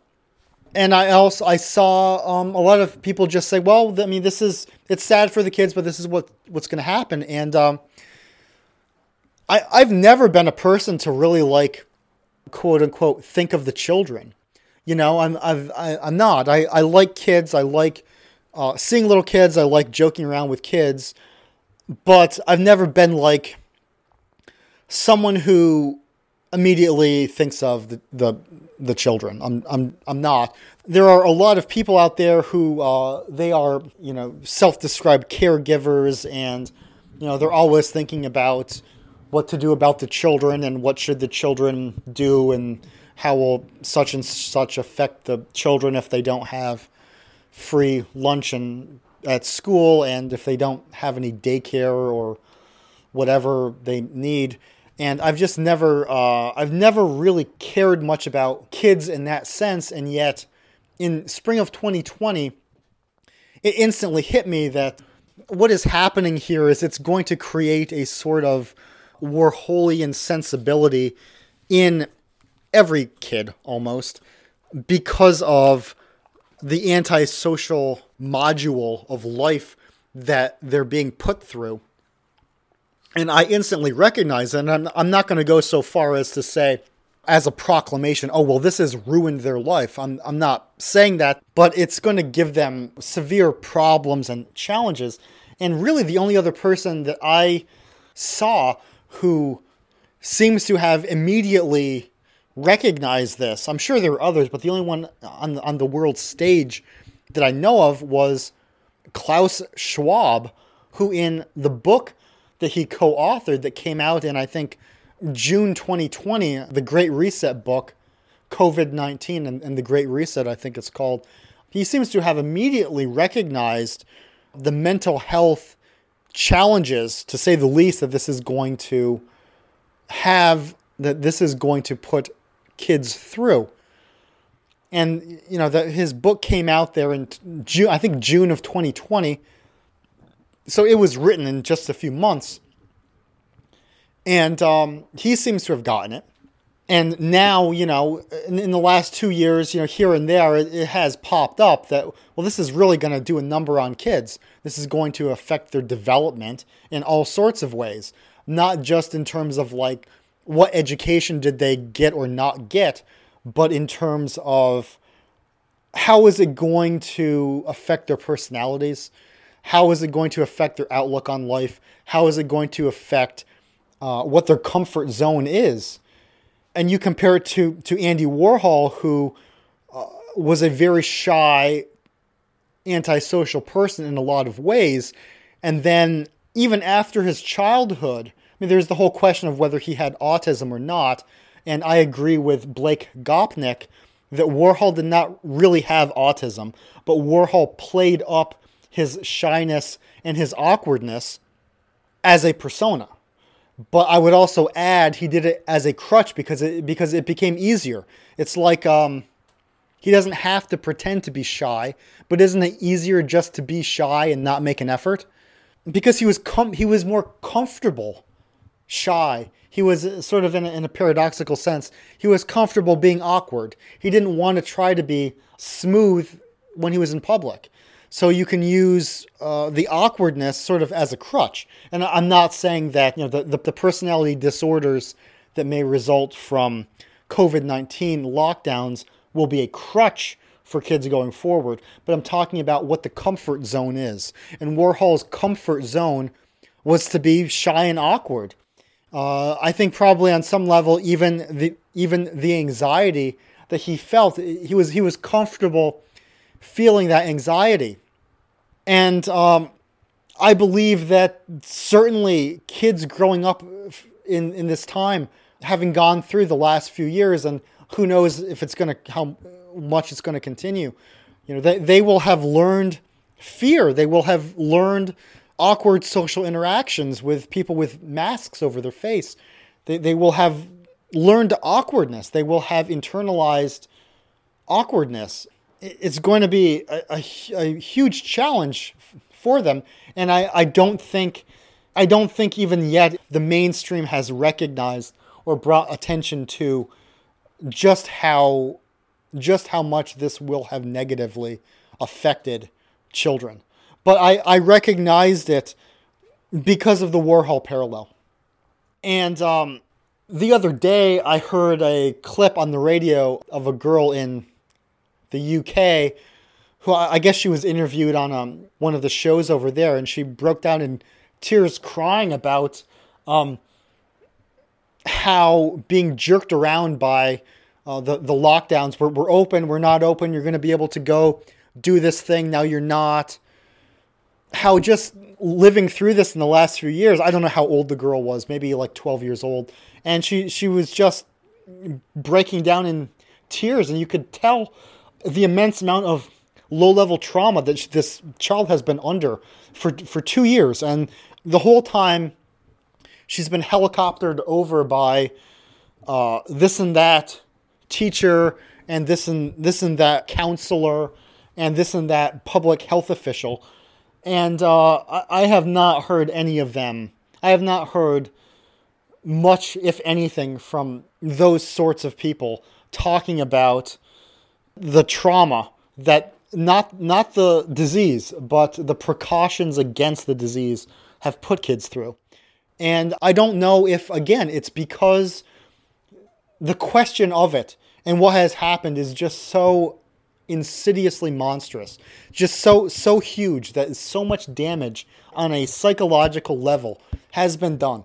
I don't know if just they cannot even begin to think about that because it's so huge. And likewise, I don't know if this reluctance to talk about how more and more people are wanting large portions of the population just to die. I don't know if the lack of coverage is, again, because it's just too big of a question. It's just too monstrous of a topic. I mean, we can talk about individual crimes. We can talk about that, but we can't talk about this incredible, in the true meaning of the word incredible, unbelievably inhuman wish that is just being casually thrown out by anyone. I'm not talking about the elite. I'm talking about everyday people. To just put it out there that, yeah, well, the unvaxxed just need to die. Or, well, the vaxxed, it would be good if the vax takes care of them as soon as possible. People have said, I'm looking forward to the day, they've said, when all of the vaxxed are just gone. And the people that say these sorts of things, there's an implicit understanding that, well, they deserved it. And I look at all of that, and I once again have to wonder, do we deserve a better world? Do we really deserve it? In a collective sense, do we?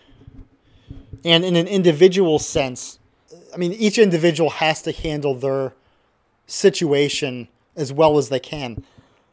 But when you let yourself go this way and call for, like, mass murder, I don't really know how we all get along afterwards, after that. But now, let's talk about something more fun. Let's talk about Batman.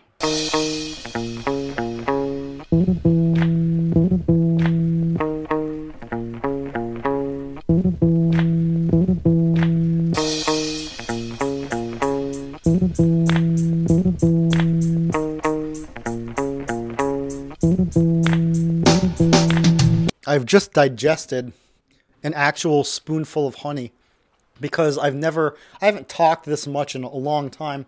I live isolated in a hut in northern Siberia, and I don't see people every day even. So my throat is really going, and the snowmobile races are going to start soon, and I haven't even gotten to what I wanted to talk about. So what I'm going to do is I'm going to run through the notes that I made that are just about Batman. And the first thing I want to say is that, yeah, even talking about Batman, even an adult talking about Batman, it's kind of old hat. But where did this start? Why do adults like children's culture? Now, in a major way, it did start with the 1989 Batman movie. That is the first movie of a children's property that a lot of adults went to see.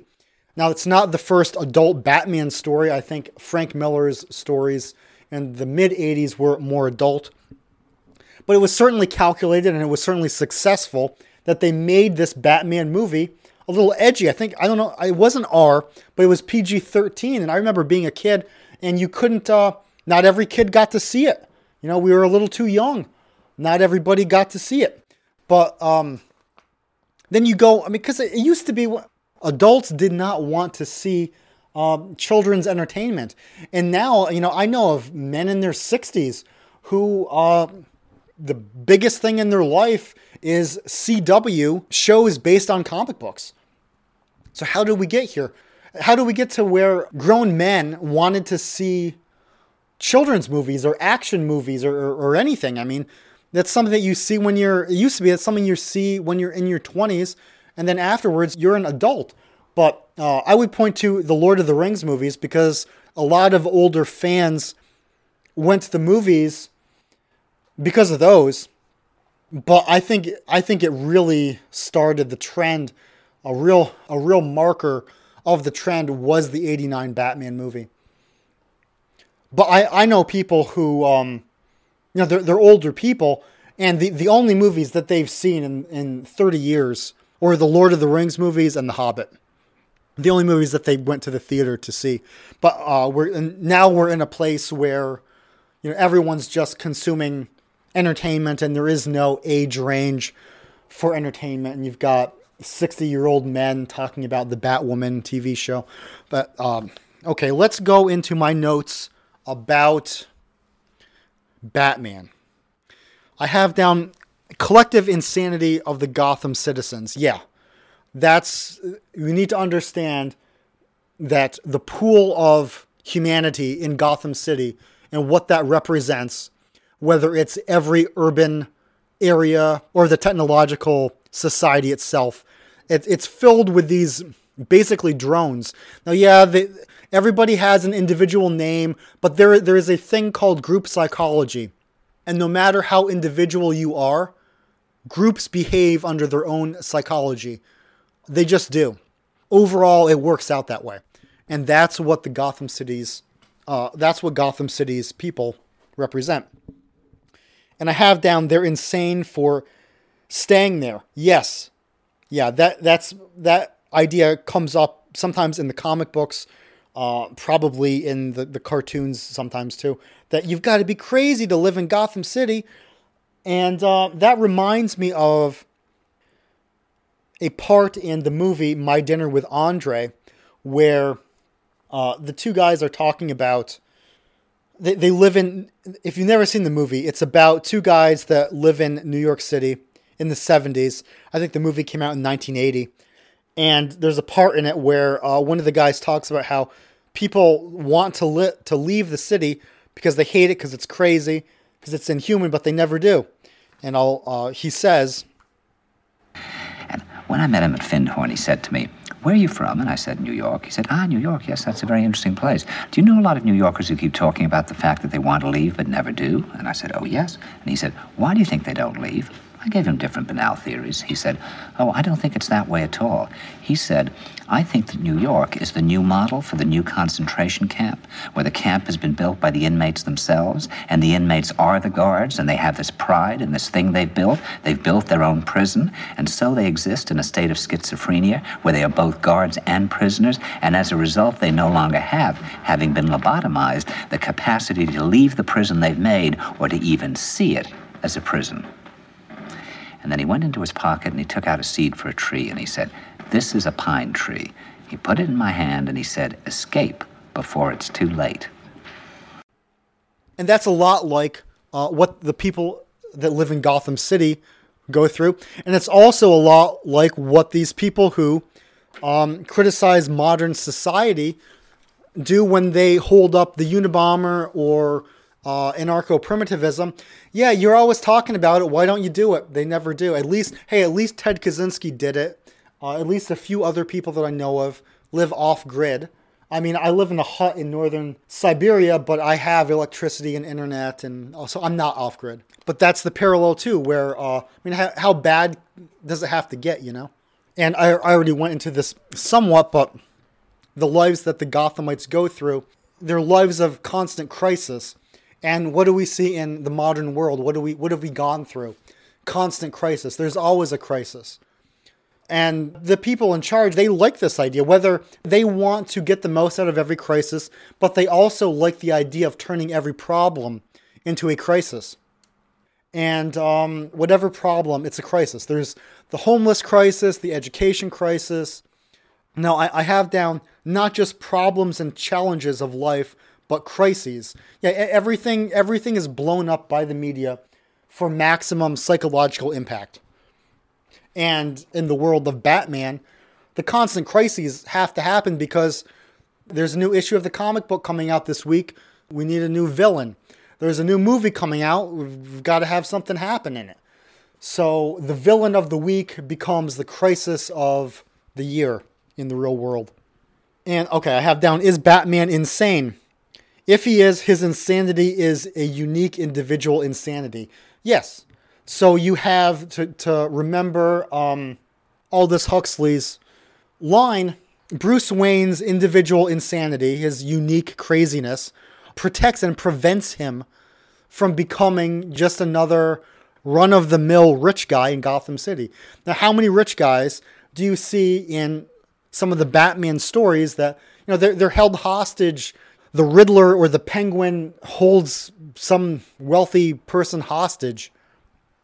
That doesn't happen to Bruce Wayne, or if it happens to Bruce Wayne can get out of it because Bruce Wayne has his individual insanity to, in a sense, protect him and to get him out. Now, it's worth saying also that Bruce Wayne's miserable. Bruce Wayne is not happy.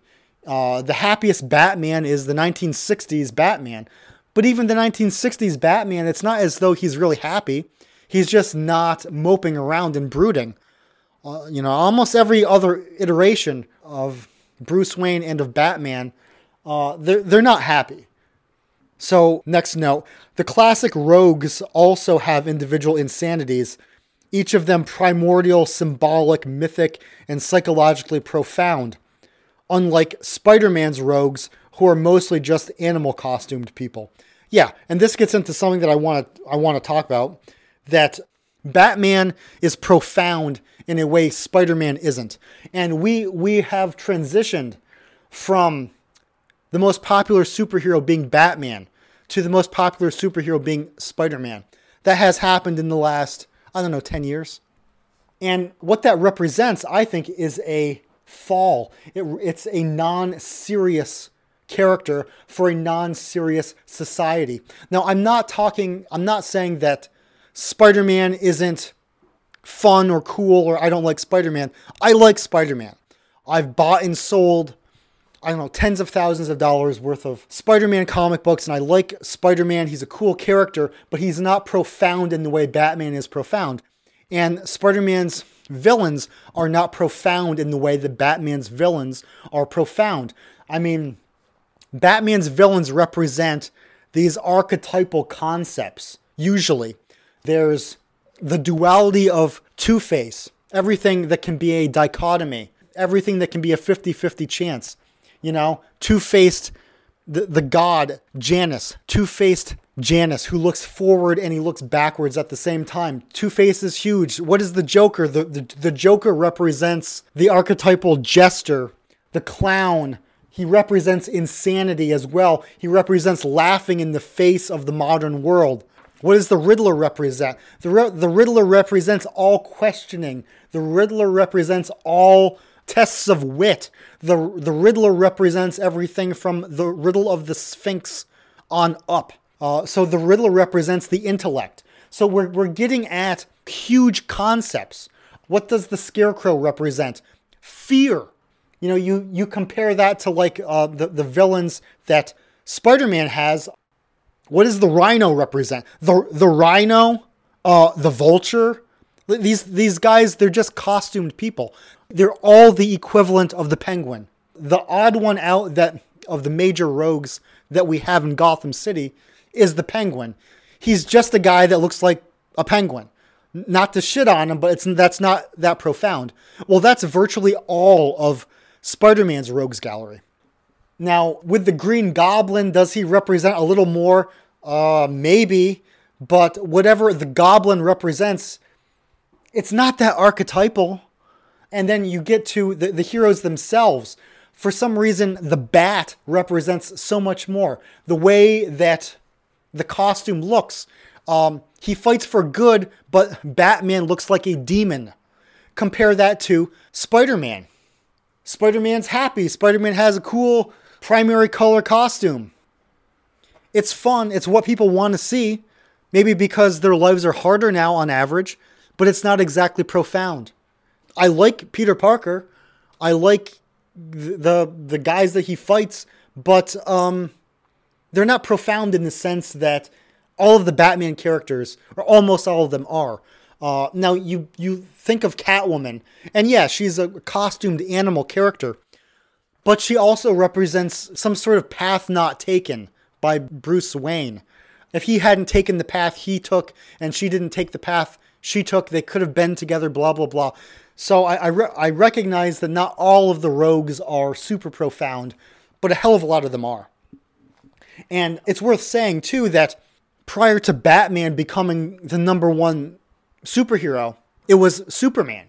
Superman was brightly colored and happy, but Superman was also profound. You have the Superman of Nietzsche and what that represents. You have the Superman of George Bernard Shaw and what that represents. The idea of Superman. I've seen his origin compared to Jesus. You can compare his origin to the baby Moses. There is something profound in Superman, and he's happy. So we went from the profundity and happiness of Superman to the tragedy but profundity that's in Batman. And now to the non-profundity but happiness of Spider-Man. And it's a cope. It's a coping strategy.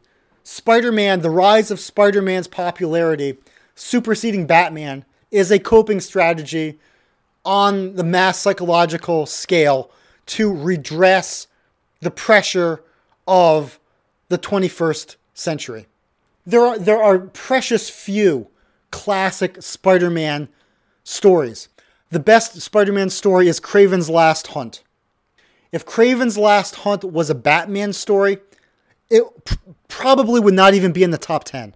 But there are no other classic 5-star Spider-Man stories. When you look at the Batman comic books, there's Dark Knight Returns, Year One, The Killing Joke, The Long Halloween, Grant Morrison's Batman run, The Court of Owls by Scott Snyder. I hate Scott Snyder, but yes, The Court of Owls, people like it. There's Hush. I'm not a big fan of Batman Hush, but if Batman Hush was a Spider-Man story, people would say it's the second best Spider-Man story. That doesn't mean that there aren't classic moments in Spider-Man comic books. You know, the death of Gwen Stacy and a few other moments. But as far as like classic stories, there's really only Kraven's Last Hunt, kind of. Because the character does not lend itself to profundity the way Batman does. Next note that I have is, okay, here was really the catalyst for this entire episode. The only people getting anything out of Gotham City are the villains. The only people who are striving, the only people who live in Gotham City who see a way to strive and fulfill themselves psychologically are the villains. They want to do it. It makes sense for the villains to live in Gotham City if what the villains want to do is just go wild and wreak havoc. There is at least a way for the villains to have a good time and fulfill themselves psychologically if their plans were to work. But every time, and it's almost like coitus interruptus, when the Dark Knight swoops in to save the people, the Dark Knight prevents the villains from reaching their potential in their own terms. Within Gotham City, within the technological society, only the super criminals can really see a way to get off. And this is the equivalent of like the mega capitalists and the mega politicians of our world doing what they want to do. The system works for them. And they're happy in it. They can at least see a way to be happy or to find fulfillment. But on the other hand, no matter how many times Bruce Wayne foils their plots, he's not happy. Now, what this means within the Gotham City context, what this means is that the villains want to break the city. The villains want the city to collapse. They are working for collapse. What Batman is doing when he foils the villain's plots is he is preventing the collapse of the system. He is allowing the system to continue. He is allowing the city to be at least livable. Even though all of the Gothamites are crazy, miserable, even though it's, they lurch from crisis to crisis, what Batman does is he prevents collapse. What the villains are trying to do is they're saying, hey, look, dumb fucks, get the fuck out of this system and make something else. Find something else. Go, leave, do something, set something else up because this city is fucking murderous and monstrous and inhuman, and I'm going to show you just how inhuman it can be. And time and again, what does Bruce Wayne do? He just puts a Band-Aid on it. He says, nope, we're gonna keep doing this, even though everybody's miserable. And that's not to say, this is what I have in my notes, that's not to say that the villains are the real good guys. Okay? I'm not saying that. But the super criminals are the ones who can really thrive in the city, or who can at least try to thrive and have a good time. Because Batman tends not to be happy, and even the 60s Batman isn't exactly happy. But it's like, I said this already, but it's like coitus interruptus when Batman stops the supervillains from playing out their psychodramas on the stupid population. And they're a stupid population because they're not leaving, because they're making no effort.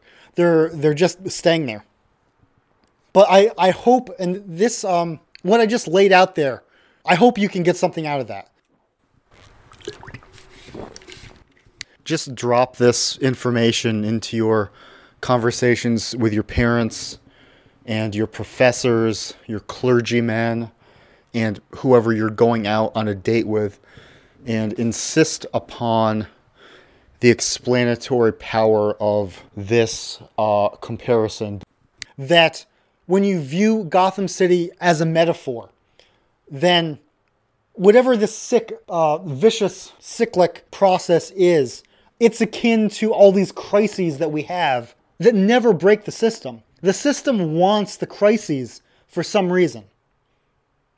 And the system has its Dark Knight Defender, which in real world terms would be something like a bailout. People are always saying, why doesn't Bruce Wayne just use his real superpower, which is his money, to solve all the problems? Very naive critics say that. Very naive critics say that. Because in the real world, what do we have? We have lots of billionaire philanthropists. But for some reason, no matter how much money they give, the system just continues to become more anti-human. But on another scale, on a governmental scale, what do we have to continue propping up not just the economic system, but the entire system? We have the bailouts. We have Keynesian economics. We have the magic money printer, where when the system looks like it's having problems, we just inject some relief. We just inject some help. We just give the people more welfare.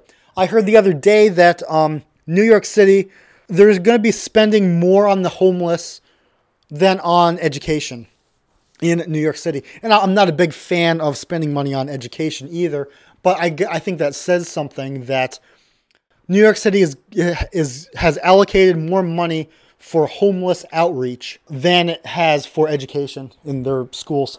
So whatever the problem is, we can just come up with the money and throw the money at it. And just throwing a bunch of money at a problem is not going to fix the problem in the sense that it's not going to fix the root of the problem, but it's going to fix the problem temporarily. And that's what Batman does. Batman fixes the problems temporarily. This goes into Batman does not kill. Batman does not kill, and the Gotham prison system and the Gotham mental health system doesn't do a good job of keeping the criminals locked up. So here again we see Batman doesn't solve the problem. He solves it temporarily. Just like all of these economic crises and all the other crises too, they're solved temporarily. We had a homeless crisis apparently in the 1980s, but we've got a homeless crisis again. We had an economic crisis, every 10 years. Just like, we had an attack from the Joker. Now we've got another attack from the Joker. Now, we wouldn't have these attacks if somehow Batman would stop the Joker for good, or Arkham Asylum would put the Joker away for good, but they don't solve the problem. For some reason, they don't want to solve the problem. Just like the system that we're in, it doesn't seem to find a way to solve problems. It kind of likes these problems.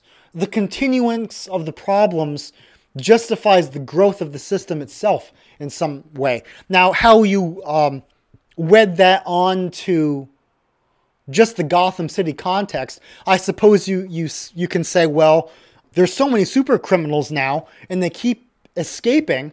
Rather than kill them or lock them up for good, we don't just need one crime fighter. We need Batman and Robin. And now there's so many that we need Batman and Robin and Batgirl. And now we need Nightwing. And now we need another Batgirl. And now we need this person and that person to help fight crime.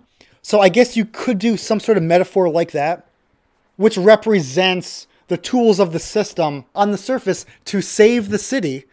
But what you're really doing is perpetuating the crises to continually reemerge.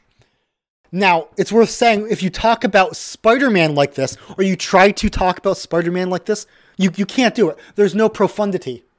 You can't, because what does Spider-Man do? He swings through the city and has a good time, and he has some personal problems, but that's relatable, so relatable, don't we all? There's no big profundity. You can't look at Spider-Man's world and say, this is a microcosm, or this could be something like a microcosm of the entire technological society itself. But you can do that with Batman. You can do that with Gotham City. Now, people have tried to say Spider-Man represents like a spy, like he's a Spider-Man, and the web is like the internet, like the interwebs, and he's like a spy that surfs through the interwebs, and he's got all this, he can sneak around, and that's a very thin, slight metaphor. Like, there's not much profundity to that, and what Peter Parker or any of the other Spider characters do, it's not really akin to what a hacker does or someone on the internet. It's not a very good metaphor. It doesn't work. But if you're going to try to have some sort of pseudo profound reading of the Spider-Man mythos, a good starting point would be that he's a spy that goes on the webs. But it's not that profound. There's not much to it. Okay, I don't have much time left. Let's fucking go on with this. Batman never fixes the problem. He never kills them or locks them up so they can't escape Arkham or prison. The police and jailers and mental health workers don't fix the problems either. Not fixing the problems for good ensures that future crises are inevitable. Future episodes will come. Yeah.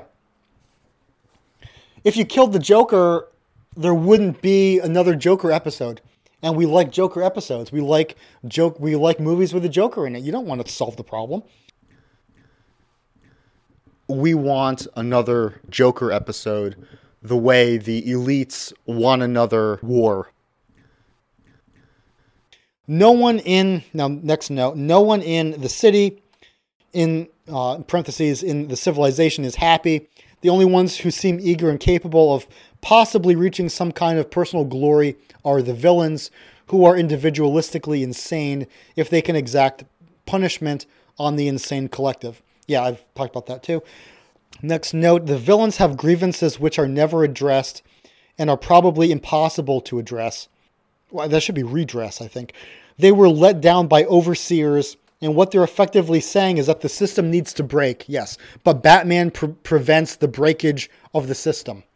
Yeah, now I've seen some shallow readings of Batman by saying what he is he's a rich guy who goes around beating up poor people who happen to be criminals. Yeah, you could read it that way, but that's pretty shallow. I like my metaphors more. I think my metaphors are a lot better than a simplistic Marxist interpretation. Grant Morrison actually put a Marxist interpretation of Batman in the mouth of Joe Chill, the criminal who shot Bruce Wayne's parents, but Grant Morrison is probably the first person to think of it that way, and Grant Morrison just put it in the mouth of a 2-bit hood.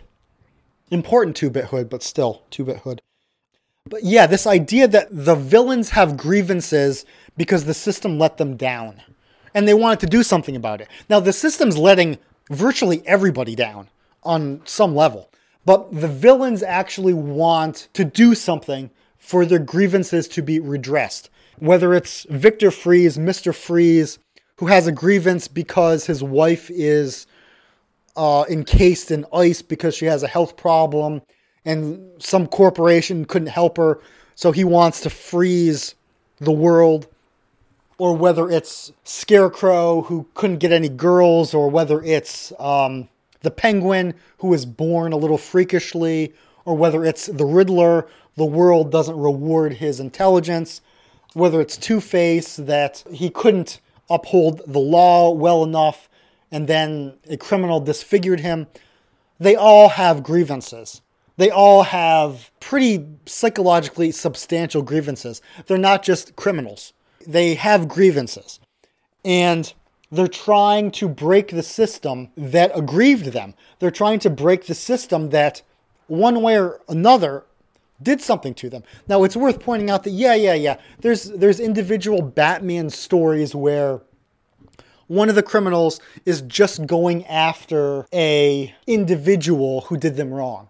But in most of the Batman stories, the criminals are trying to do something to the city itself. They might hold someone hostage that did them a personal wrong, but they're holding the entire the entire room hostage. They're holding the entire city hostage. And if they're successful, then it's a real black eye on the city. If Batman doesn't save the day every single time, then a few losses would really add up to a systemic failure. Especially if, like, Mr. Freeze freezes the fucking city. It's not livable anymore. If the Scarecrow is able to hijack a blimp and dump fear gas over half the city, you get half the city turned into, like, pathologically insane, frightened people. It's unlivable. If the Joker poisons the water supply, it's unlivable. And this is what a lot of the Batman stories are. They want the system to break. They're trying to break the system. Much more than your Unabomber ever did. They are going after the infrastructure itself. And Batman keeps preventing it. But no one likes the city. No one likes this. So what the supervillains are trying to do, they're trying to reach their potential by putting an end to this cycle. And Batman prevents it. That's not to say that I think Batman's the bad guy. If I lived in Gotham City and when I'm watching a Batman cartoon, okay, people, it's not like I'm rooting for the bad guys, but I'm doing an overall reading, a metaphorical reading of the situation. Okay, next note, Batman himself is guilt-ridden, and modern comics often have him giving money to charity. Yeah, that's another thing. A lot of short-sighted critics, they act like Bruce Wayne needs to give away all of his money. The comics I've read, the stories I've read, there's the Wayne Foundation. Wayne's constantly giving away money, just like Bill Gates is, and just like Elon Musk probably is. All of these mega wealthy people, they have their charities, they have their outreach. They're probably objectively helping more people than you and I ever would or could. Even someone like a Zuckerberg. Okay, I have no idea what his charity outreach is. Maybe half of it is a scam. But, it's probably, odds are, he has helped people. But he's furthering the prolongation of the system at the same time. At the highest level, he's furthering the system itself. While at the lower levels, on the street level, he probably is helping people. The same way Bruce Wayne, with his foundations, with his outreach, seems to have helped a lot of individual lives of people that live in Gotham City. But overall, the system itself that causes these problems is prolongated because of Batman.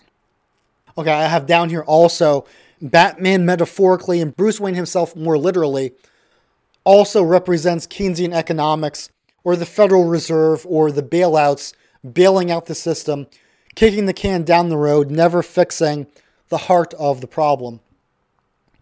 Yeah. And I have down here, capitalism, quote unquote, is the problem, or capitalism is what's necessary to address the artificial system that creates it. Yeah, all this outreach, all these grants, all of the money printing, all of this, all of the stimulus checks, they address short-term the problems. But the artificial system itself has made capitalism possible, has made Bruce Wayne billionaire possible, has made Batman possible. I have down, the city is a rat utopia experiment. Yeah, if you don't know what the rat utopia experiment is, look into that. When rats were given infinite food in close quarters, they bred like crazy, but then began acting in more deviant ways. These were experiments from the 1950s, I believe, and people have noted that the rat utopia experiments seem like a microcosm of the city itself or modern society itself. And there is a sense that the longer Gotham City goes on, it breeds worse and worse criminals. Now, that sort of touches on another criticism that people have, that this idea that the supervillains are created because of Batman, that if it wasn't for Batman, these other costumed freaks would not come about, that it's Batman's fault. But no, it's the city that created Batman, and it's the city that created the Joker and Two-Face and the Penguin and the Riddler. They're not created because of Batman. They're created because of the city. And the city also creates, the other crime fighters, Batgirl and Nightwing, and the city is creating them. Batman is not creating them. Not in a literal sense, not in a narrative sense, not in a philosophical sense. Batman outstripped Superman in popularity when Western population lost faith in itself. Yes. But Superman was once profound, Nietzsche, Shaw, etc. Now we guess he's profound, but we don't care. Yeah, no one likes Superman. No one cares about Superman. We can sense that there's something profound there, some old-timey concept, but we don't really care. Superman was or could or should be happy. Yeah, and there's this profound joy in the dance of Zarathustra. Remember what Nietzsche wrote about Zarathustra and Superman, metaphorically, Nietzsche's Superman, was all about joy. He's going to show you how to dance. I forget what exactly Nietzsche wrote, but he said I have this profound laughter at the world, this profound joy. There was the gay science, gay meaning happy, that Nietzsche wrote. He was all about happiness and joy, and that goes with what the Superman was supposed to be like, and that goes with what the superhero, Superman, is supposed to be like. Usually he's happy, but Western culture lost faith in itself, and that coincides with the rise of Batman. But then antidepressants were needed because we became terminally tragic, and then Spider-Man comes to the fore. This forced artificial happiness, usually. Okay, and I think that's about all of my notes, so I hope you got something out of that. I want to end this segment with another quote from Aldous Huxley's Brave New World Revisited, and it's about this theme of leaving the city, and it touches on overpopulation, which was a theme of my previous episode about population reduction and these elite people's preoccupation with it. But here's the quote from Aldous Huxley in Brave New World Revisited. Overpopulation and overorganization have produced the modern metropolis, in which a fully human life of multiple personal relationships has become almost impossible. Keep in mind he's writing this over half a century ago. Think of how much bigger and more artificial the city has gotten since. Continuing. Therefore, if you wish to avoid the spiritual impoverishment of individuals and whole societies, leave metropolis and revive the small country community. Or alternately, humanize the metropolis by creating within its network of mechanical organization the urban equivalents of small country communities, which is impossible. Continuing, in which individuals can meet and cooperate as complete persons, not as the mere embodiments of specialized functions. End quote. Now, yeah, I think that's naive of Aldous Huxley to think that that's even possible, but that people can have those sorts of small town elements and be fully people within a city. But at least Aldous Huxley has that idea, and you can see how those ideas go along with what I was talking about with anarcho-primitivist people and living in a shack in the woods or whatever, these ideas. Now, it's worth pointing out that Charles Galton Darwin did not want that. Remember last episode, Charles Galton Darwin made all sorts of arguments about how, no, we need to herd people into the cities, and if people don't want to live into the cities, that's just too bad. We will make them live there anyway. So this shows us that at least the elite did disagree on some level. You know, this is Aldous Huxley, who was in Charles Galton Darwin's circle, writing at about the same time, and he's saying, yes, you guys might want to leave the city if you want to be more fully human. Now, having said all that, I just wanted to end this by saying, I know people who live in New York City. I have friends who live in New York City. I do not communicate with them on a close enough basis to be able to vouch for their sanity or their mental health. But at the same time, I would not go so far as to say that they were probably insane or crazy or mentally ill.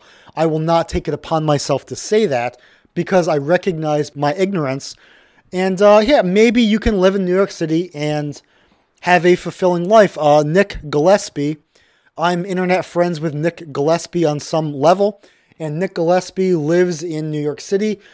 Nick seems like a nice guy. I don't know him that well. Like I said, I don't know him on a personal level.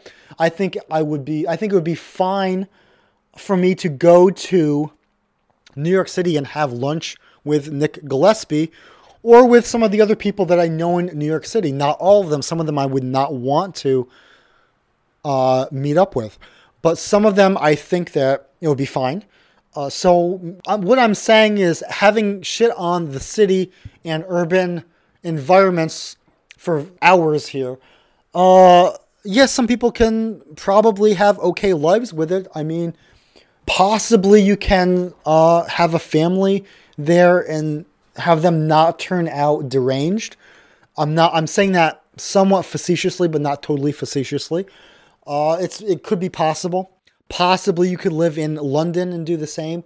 But overall, we see the trajectory. We see the rising mental illness, especially in urban areas. We see all of the crises, especially in urban areas. So, that's the end of what I wanted to say about all of that. My voice, my throat is fucking dead. I don't know how much I'm going to edit out. I have one more segment that I need to say, and I will do so after this break. Excuse me. Yo. Sorry, tell me, do you like Stephen King? King? Ooh, frightening stuff. How would you like to buy Dolores Claiborne for $7.95? The hardcover? Yep, and you don't have to buy anything more.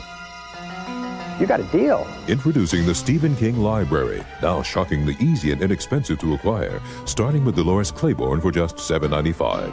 What comes to mind when I say Stephen King? Psychos with hatchets. Demon dogs. Your collection will build into an entire gruesome library. Pet Sematary, Misery, The Shining, Carrie. No commitment or minimum to buy. Cancel anytime. What do you think of when I say Stephen King? Dolores Claiborne is Classic King for only $7.95. Call now before it's too late. Nasty creatures you wouldn't believe. Warning, the following offer is for mature audiences only. Exciting, mysterious, intense, graphic, provocative, raw. This is no ordinary animation. This is the exotic, bizarre, and beautiful world of Japanese anime. And this is your invitation to enter with the modern classic Akira. Critics say Akira makes Blade Runner look like Disney World. It's action-packed, the future of animation. Siskel and Ebert call it the video pick of the week. Akira is yours for only $4.95 with subscription when you order the Best of Japanese Animation Collection series. With these state-of-the-art sci-fi classics, you will enter a world beyond imagination, a future out of control, and an experience you will never forget. Don't say we didn't warn you. Call 1-800-414-4422 now to order Akira for only $4.95 plus $3.79 shipping and handling. Future volumes are $19.95 plus shipping. Mature audiences only. Something else that I want to touch on is how when I was growing up in the 80s and the 90s, these ideas and these forewarnings of a sort that we would get from 1984 in particular, but also Brave New World. The sense I had when I was growing up from the adults around me was that all of them would sort of like fight against any hint of creeping totalitarianism. And I'm not just talking about like English teachers or, whoever else might discuss George Orwell in a classroom setting. I'm talking about even like other teachers or the local librarian or the guy who owns the hardware shop. If something topical, some bit of news was sort of going around in an everyday conversation, anything that kind of like had overtones of, oh, that's kind of like 1984. Often, instantly, the sense I would get from the responses of the adults was, oh, we're not going to let anything like that happen here. Oh, we're not going to go along with anything that even slightly smells like totalitarianism of any kind. And it's these great works like Animal Farm and Fahrenheit 451 that have sort of clued us in. And we wouldn't let that happen here. We wouldn't let communism. We wouldn't let fascism. We wouldn't let totalitarianism of any sort get a foothold. Now, I'm making a lot of this, but that's really the sense that I had. The sense that I had was that if anything did start to happen like this, then the adults, the pillars of the community, and the average people, they would even like go around door to door. And they would make sure, okay, you're all right, I'm all right, I'm not with this, I know you're not with this. We're going to start a kind of underground, to help people out that can't, that are having a hard time. We're going to start a real grassroots, if not a resistance, then some sort of like grassroots resilience community. But when you look at the way the world's gone in the last 10 years, it's extremely apparent that the adults of the previous generations, most of which are still alive, the people that I'm talking about, either they did not really get any lessons from these books that they read, these hallowed warnings. Either they didn't get what the warnings were, or they've just proven completely cowardly. When you look at internet censorship, and I know it's a private company, but when you look at everything from internet censorship to universities, publicly funded universities, taking classics out of the classroom or restricting speech, to say nothing of the totalitarian measures that have been undertaking to fight COVID. The sense I had was that when I was a kid, if those adults knew what Australia was doing to sort of like put people in internment camps that had COVID, and I'm not saying those are death camps. I'm not. They're not. But the sense I had was that those adults, when I was a kid, if they knew about that, they would mobilize instantly, and the government would be sending the U.S. military to free those bases. And the people around me would be in touch with organizations that could send aid to the Australian people. That's the sense that I had. Now, maybe I'm wrong, but something like that, I think, would have been reasonable to expect growing up in the 80s. Not just because of the Soviet Union at the time, but because of the way the adults seemed to hold not just the Constitution and American values in high regard, but the way that they viewed totalitarianism and the way they viewed the dystopian literatures. And I'm just continually struck that there really has not been much pushback. Like what I'm really struck by is that people really seem to have learned nothing from those books. That it was all either a show or they forgot what they said they learned or something. Now, I remember 2008, 2009, I heard, I think her name is Victoria Jackson, the comedian from, I think she was on SNL, and I think she was on the movie UHF. And I remember that she cited 1984 when Barack Obama became president. Now, that's overblown, that's hyperbolic, but I remember she said, well, she has this very distinctive voice, which my voice is too hoarse to imitate now. But she said something like, well, when I was growing up, we read 1984, and there was this big brother in that book, and nobody questioned him, and his face was everywhere. And I just see Barack Obama's face everywhere, and it's like no one's allowed to question him. Now, yeah, I think that's hyperbolic. I think that a lot of people were questioning Barack Obama. I definitely would not equate Barack Obama with, the most totalitarian. Not that I didn't vote for anybody. I've never voted for a president or a presidential candidate. But I look back on that and it's like, hey, at least she was trying to put two and two together. At least she recognized that there is this thing called cult of personality. And to a much lesser degree, it was around George W. Bush as well.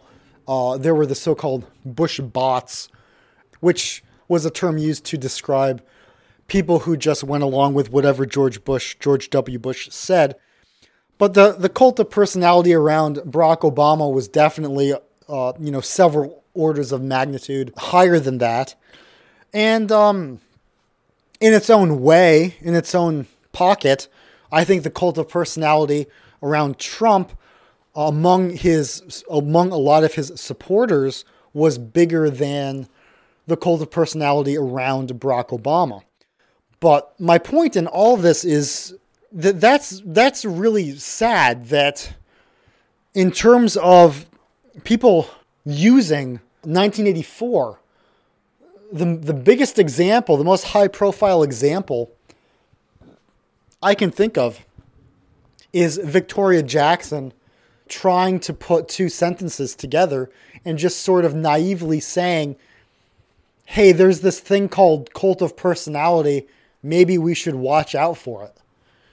That's the closest. When we look back on humanity and what those books did during this time, it really seems like we don't really have much that we can cite. Now, did the publication of those books hasten the end of the Soviet Union? Did the publication of those books forestall totalitarianism during the 20th century? Did they produce actionable results? I don't know. I'd like to think so. But certainly in the 21st century, I don't see those books, which I love and love to think about, I do not see them for all their worthiness, for all their merit. I do not see them producing a substantial counterweight to the totalitarian drift that in so many ways the world has fallen into. And again, all I can say is for individuals to do the best they can for themselves and those around them, to not be wedded to ideologies, and to try not to go out of their way to harm other individuals who tend to be, for the most part, fellow travelers trying to get by. And also not to kick over hornets' nests when you don't need to. Or at least don't seek out people with problems. Why do you dislike rock and roll so much? It's dead, it's a disease, it's a plague, it's been going on for too long, it's history, it's vile, it's not achieving anything, it's just digression. They play rock and roll at airports. That's about as advanced as it can possibly get. But it's too limited. But there was a time when you didn't feel that way. It is too much like a structure, a church. Yeah, but there was a religion, a farce. A time when you did not feel that way. What made you change? No, I've always felt this way. Even when you were with the Sex Pistols? I wondered when you'd get round to that one. Yes, even then. Because the Sex Pistols was going to be the absolute end of rock and roll, which I thought it was. Unfortunately, the majority of the public, being the senile animals that they are, got that wrong. Too bad. All they want is an image, something flash. Where did the name the Sex Pistols come from? Who thought that name up? Some animal, I can't remember. It doesn't matter. It's history. Well, I think history matters a little bit. When you say some animal, was this a member of the band that made it? History does not matter. I mean, your program's called Tomorrow. There must be a reason behind that. Well, unless we remember our yesterdays, there will be no tomorrows. Getting back to public image.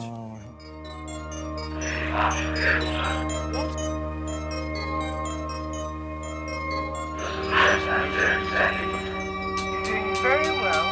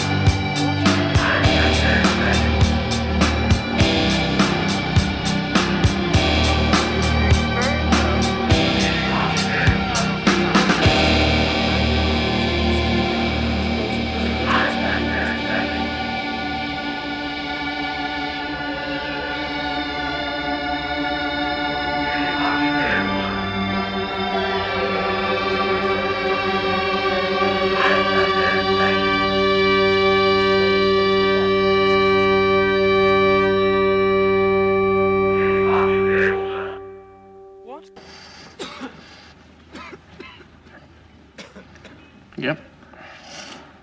Well, do you want to know my actual response to all this? I mean, do you want to hear my actual response? Yes. See, my actual response, I mean, I mean, I'm just trying to survive,